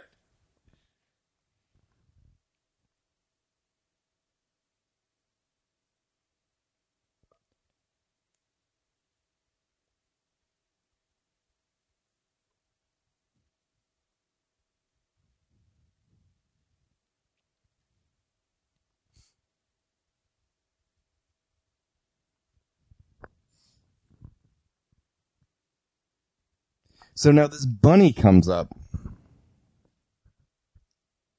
Oh, and that's his wife, who we don't really get much of a backstory on, and kind of she doesn't need to exist. Yes. Laura. Because it's like, why couldn't he just have no wife? Why couldn't they be happily divorced? Yeah. You're right. They don't go very deep on her. It's like, oh no. Oh, he figured it all out too. I wish he was just like, those eyes are just so distracting to talk to you. You're just all of a sudden. It's just like, I know it's just like a slightly different color, but it is very, very unsettling. You look like a man I used to know. Mr. Yakamoto. You have his eyes.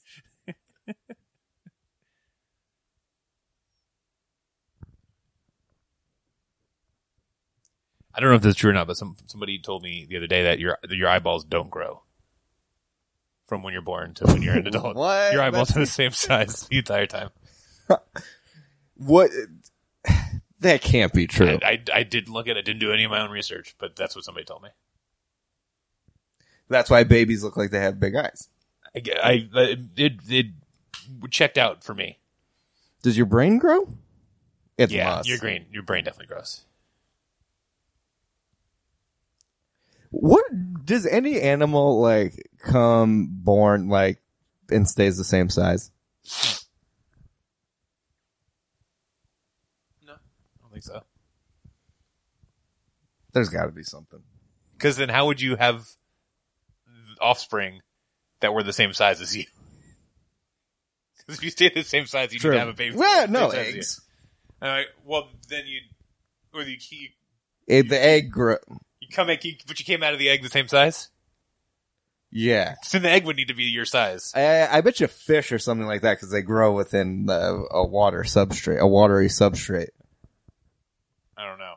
Yeah, probably Feels not. weird to me. Yeah, I don't know. That doesn't I don't know. pan out, but It's an interesting question. I'm not sure. it's not Upon interesting. further In fact, investigation. I think the answer is a decisive no. I would feel comfortable saying no to that one.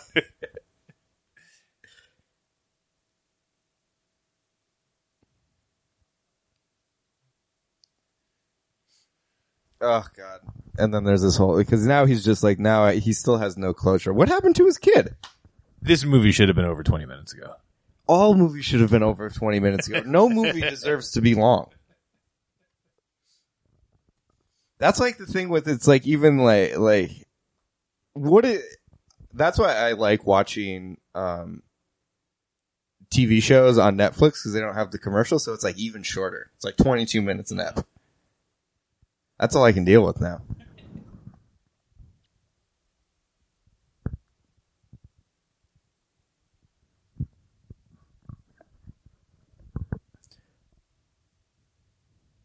Who killed her?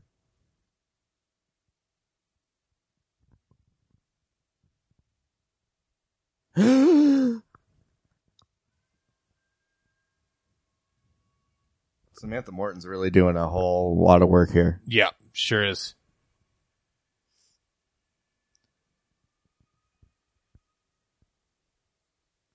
Another scene. Oh, no. It's always Fletch. Yeah, no. Right at the front of this. No days off, man.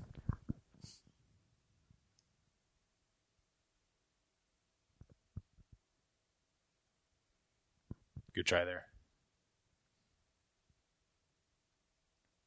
They're like, we were your friends before, but you fucking made a fool of us in that alley. You know how much they charged me to fix that jetpack? Puked all over the place. It was disgusting. Everyone is making fun of me for it. I'm taking you in. No, throw up on my partner. No more of us being nice to you. We're mad now. He's like, Danny Winter. No. So the thing is, they're saying movie's over here. Right. This is now everything after this is what he's imagining, which is definitely not the case. Well, I mean, it could be. That's the beauty of art. It's anything you want it to be. It's not though. It's what sure, but I would imagine that Spielberg's intentions were not that this is a multi-layered, where all of a sudden now we're losing,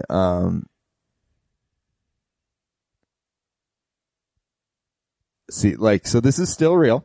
This is still real, right? And fake. Now everything. Now right. we're in the dream sequence, just like Vanilla Sky. He's number 1109. Was 1109 the room that he? No, it wasn't not the 6 and the flipped over. No, I like that. I like that in the future we wear silly ties.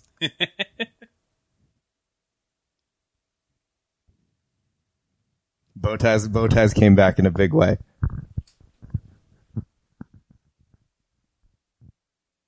How does he come out of this, even in his dream? This is not the dream. I guess we're about to find out. Oh, this is the dream. Yeah. So we're in the dream right now. So just like Vanilla Sky, hard break. Right. And that's why they have Cameron Crowe in it. It's a callback to the movie they just made. Oh, okay. Maybe he did mean this. Maybe this was so the master subtle. plan. So subtle. Also, why would anybody be dreaming about? Why would we be seeing someone's dream that they're not in? Like, why would you be dreaming the B story? Well, he's dreaming the narrative. That's not how dreams. I don't know about you. I've had a lot of dreams. That's never how it works. You don't see. I don't see it. I'm like, you don't get a establishing scene. Yeah, like I'm not dreaming and finding out what Jesse's doing at work.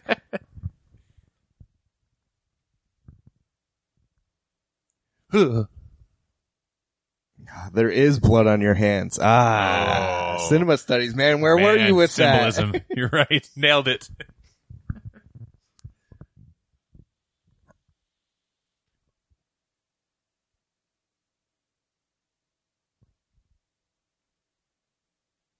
Who is that? Who? That woman. That's his wife. What is she doing there? They're bros. He was the one that called her. He's like, I'm worried. He was playing her both ways because he's like, I'm worried about John. Call me when he gets there. And she did? Yeah. That's how they got him.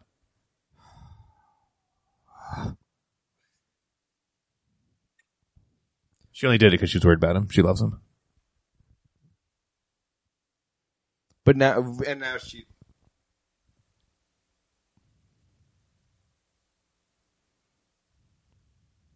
So now, how did they turn Minority Report, this movie, into a whole TV series that ran for a solid 8 episodes. Now I need to look into this because they didn't have someone playing John Anderton, did they? No, because I It believe just existed in this world. I believe it's a continuation. Okay. And then I'm sure they like bring it up. They're like, that old John Anderton. Oh, back yeah. at, We all know the story of John Anderton. Yeah, you may watch out. Don't try any funny stuff. You're gonna get John Anderton if you Don't try any funny stuff. Which I like. Another TV show that did that was the stupid Limitless TV show. Did you watch the Limitless TV show? No, I didn't, but I know for a fact Bradley Cooper like shows up in it. Oh, one really? time. Yeah. Let's do a quick look into the television series. What did you say her name was? Uh-oh. So now she knows. Now literally everybody knows. Where did he slip up? What did he say?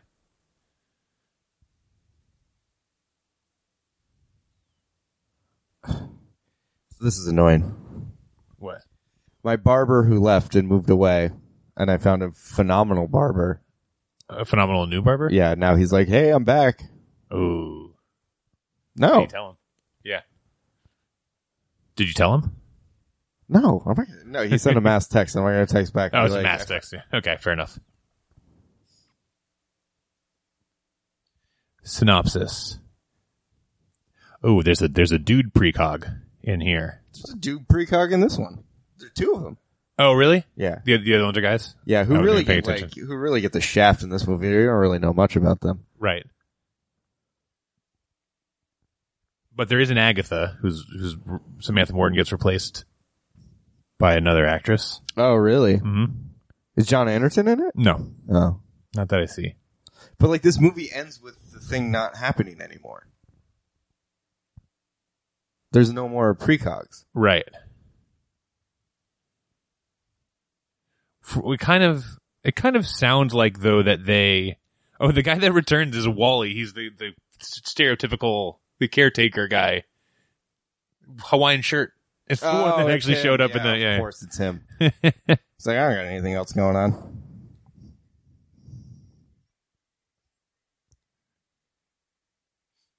There's also one of the main characters' name is Laura, who's the name of his wife in this, but it's not that Laura. It's very confusing. Do they say that not to be confused with Laura Anderton? They don't. Lara Vega. Oh, he gets a gun. And he's like, ah.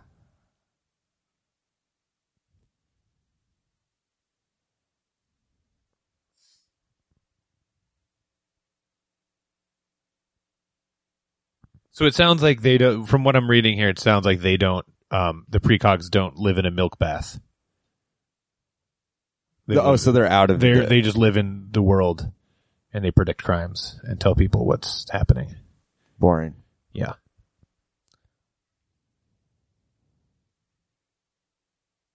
Ah, very cool. Hopefully he gets shot. I think this is literally like a Chekhov's gun scenario. Where they show this That's dumb, what holding it up here. little revolver. I have a feeling you're going to get smoked with that thing, buddy. Hello, just need to put in my Bluetooth because those still exist 50 years from now.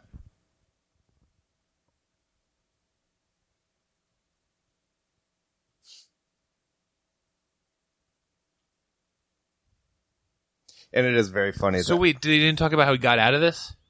What? How he got out of the, you just called him. Oh, Say how- his wife came in with a gun and was like, Oh, okay. I should not be reading about the TV series. And while I'm watching this show. there's an easy way to get someone out of jail is to just walk. You can walk in and with a gun and.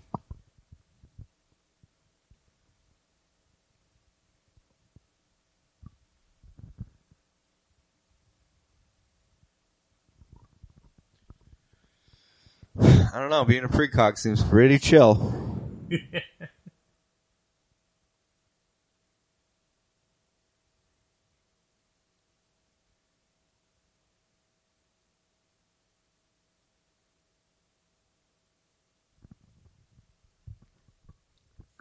So this is them just explaining it. Right. We got it. Oh no. Where's John Anderton? Do you guys see a cop or a cartoon old man anywhere?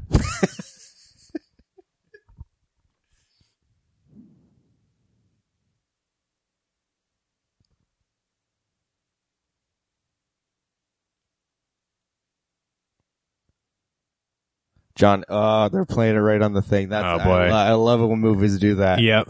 Shame you in front of everybody. All your rich tuxedo wearing friends. Who's the goose now? Look at that dead person.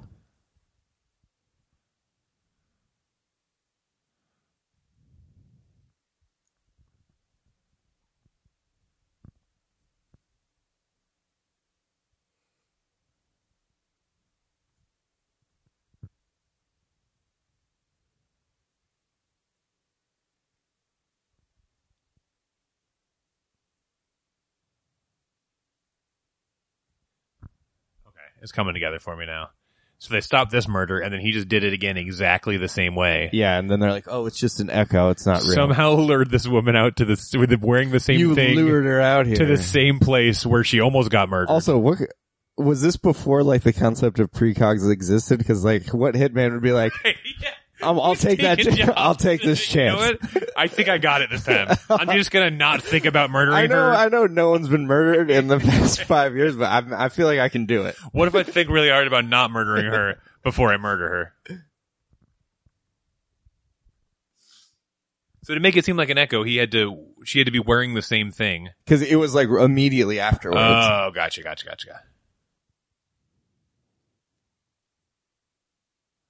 This makes more Where's sense. your daughter? Right in the water. Idiot. Prepare to die.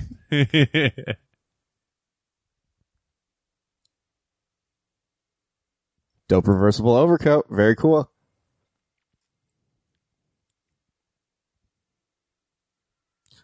Oh, She fainted. so much literal pearl clutching. She fainted. Oh no. Oh boy. This is the worst gala I've ever attended. Not that creepy old man. Yeah, like what are they fucking fainting over? I just got his autograph. I gave him a revolver. Oh, I do see the irony now that we gave him a revolver and he's a murderer. This is the worst gala. There, spazzing out. What does red ball mean? Oh, I don't remember. Or remember, did they say it? Oh, red ball means murder. Red varnish.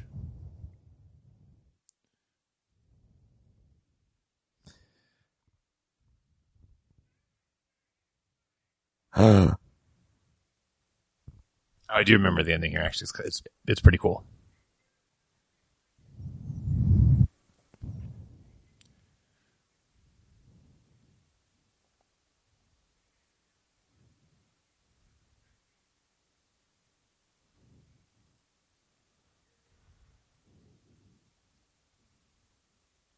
Uh-oh. Someone hit him with a stick. Was that the little revolver? Hell yeah. Yeah.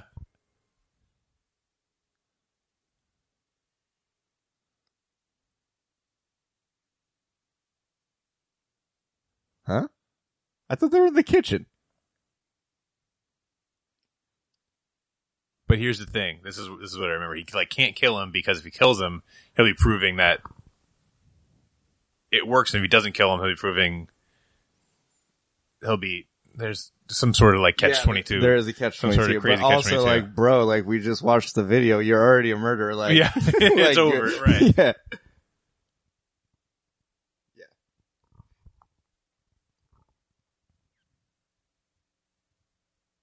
Okay, fine. Sure.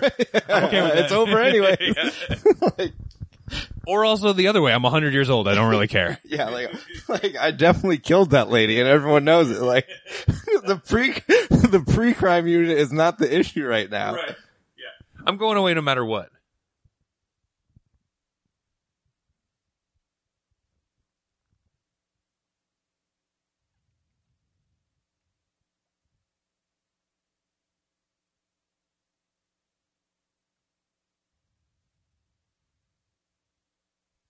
Or don't kill him.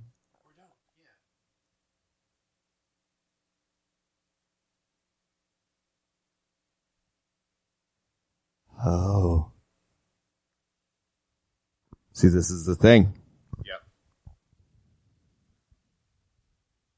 But like, so like the whole concept of pre-crime and like the mechanic of that, they really don't go into it in this movie. Like they just use it as a mechanic to tell this like thriller and have like Tom Cruise run a bunch. Right. Like the whole concept of determinism. Yeah. And all that stuff. They're like they touch on it here. That's it. Mm-hmm. Where it's like, what does it mean? Right. But yeah, throughout you don't. But that's all you had to do for a movie like of this magnitude. You just had to like flirt with the idea. Yeah, but it's like that's what's interesting. Like it's like, oh, if like, you know, there's like so much more to delve into there, but they don't do it at all. Right. I don't believe that he made this in mind with this whole thing being a.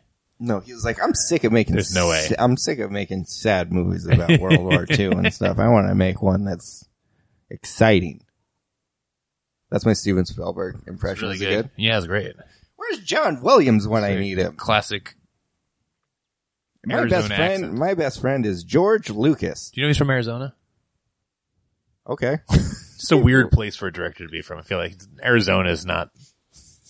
You're saying either the West Coast or New York City? Or like your parents were living in Europe when they had you. I could see that. I guess Arizona It's is like Arizona. pretty boring. Yeah. That's why he made Indiana Jones. Why? He's from Arizona too. Oh, is he? No, I made that up. I do know that the dog's name is Indiana. Yeah. Funny. Hilarious.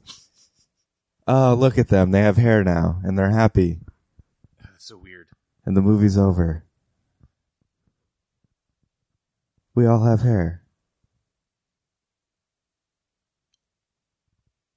And we read books. But you don't know how to read. You've been in that tub.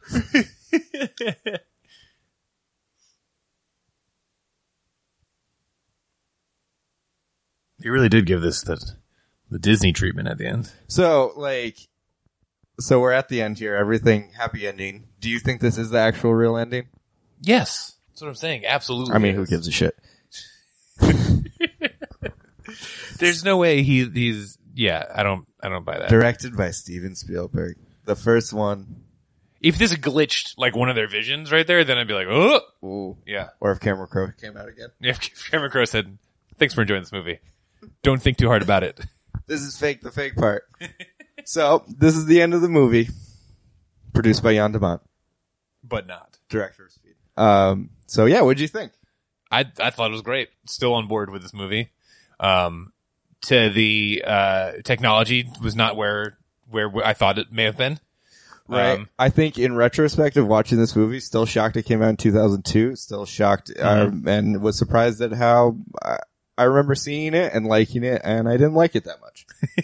And I thought it was definitely less cool looking than I remember. It's definitely less cool looking, but you're always going to remember things cooler in your brain that you saw in high school and thought were cool in high school. Sure. Yeah. Sure.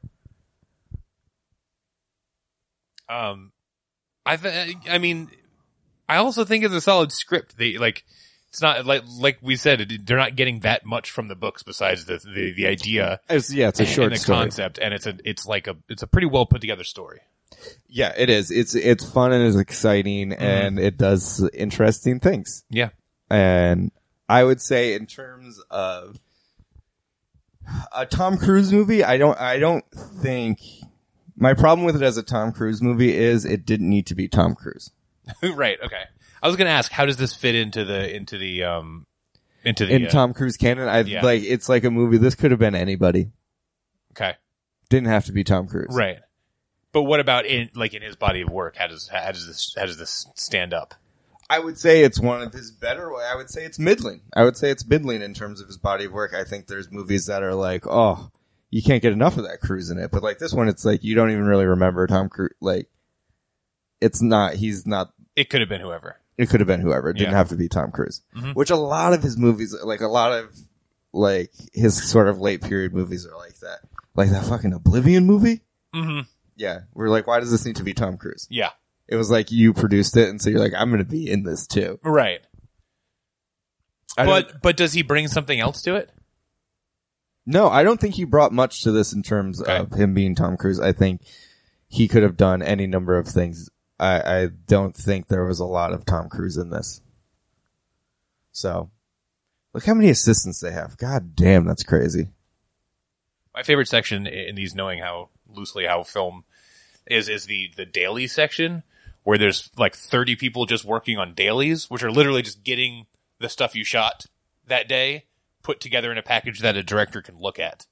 Yes. Like that, they have literally nothing to do with any part of the creation of the movie. No, Besides their job is to, make take it. the things and make them viewable. Yes. And there's 30 of them. There's more people that have worked on any project I've ever worked on. Right, there's more. Just doing the dailies. Yeah, for there's this. more people. Yeah, there's more people doing that. In loving memory of Mac Daddy. Oh boy. I don't know who that is, but That is sorry to hear that. And he also in a weird spot. Yeah. Like between the electricians and the Yeah, you know what? I bet he was somebody who did that. Oh, that makes sense. Yeah. That makes sense. I wonder if he died during the production. It's always weird to me, a movie, like people who die during the production. I feel like it's hard to get a shout out in the movie if you don't die during the production. In the credits. Yeah. But like, man, like if you're making a movie and someone fucking dies because of something you did, shut it down. Movie over. Right. If it caused you to die. But there's Like fucking Dark Knight, not Heath Ledger, but another, like a stuntman died. Yeah. I would be like, what are we doing here? This is Batman. Like, but also at the people same don't time, need to see this. How many more lives am I going to have to? but at the same take time, down? look at how many people are involved. I think it's remarkable that people don't die more.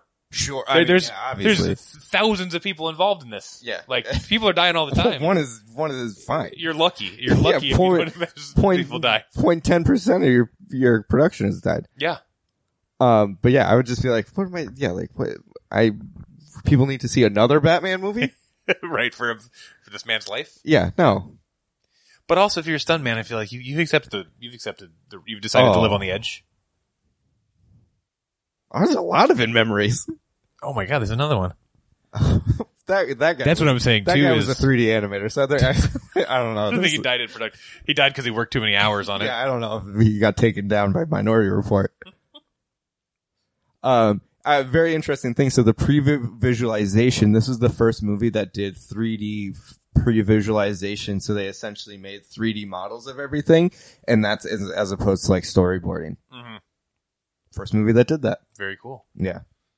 And Steven Spielberg The was thing- like, I can but- just float my camera around. Oh, look at that. So there's all these things about that, like about this movie that are interesting, and none of them make this movie better. Yeah. I'm The like, only thing that oh. makes this movie better is like that the script was good. and Yeah. the characters Oh, were good. thank God they pre-visualized it. Otherwise, I wouldn't have enjoyed it as much. Yeah, no, Right. totally.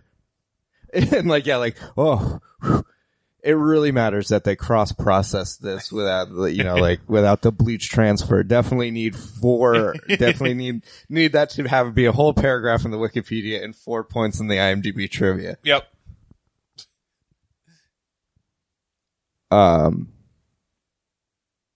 But There are so many people involved in this.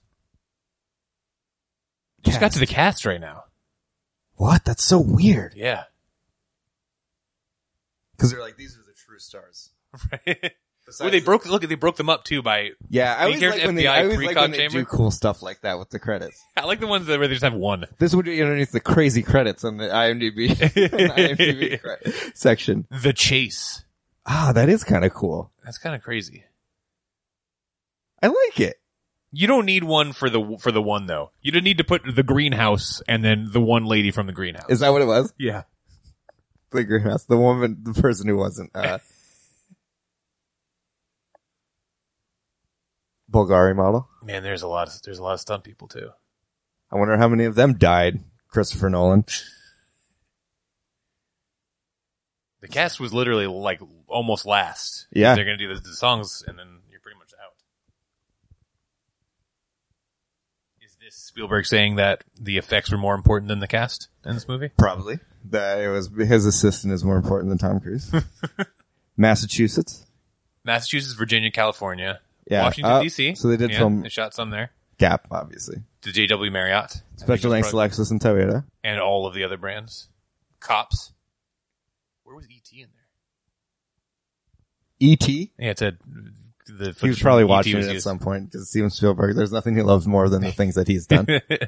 All right, Cameron, that's about it. We're at the Motion Picture Association code. We did it. So thank you so much for doing this with me, Thank you for having me. and we'll talk to you later. Bye.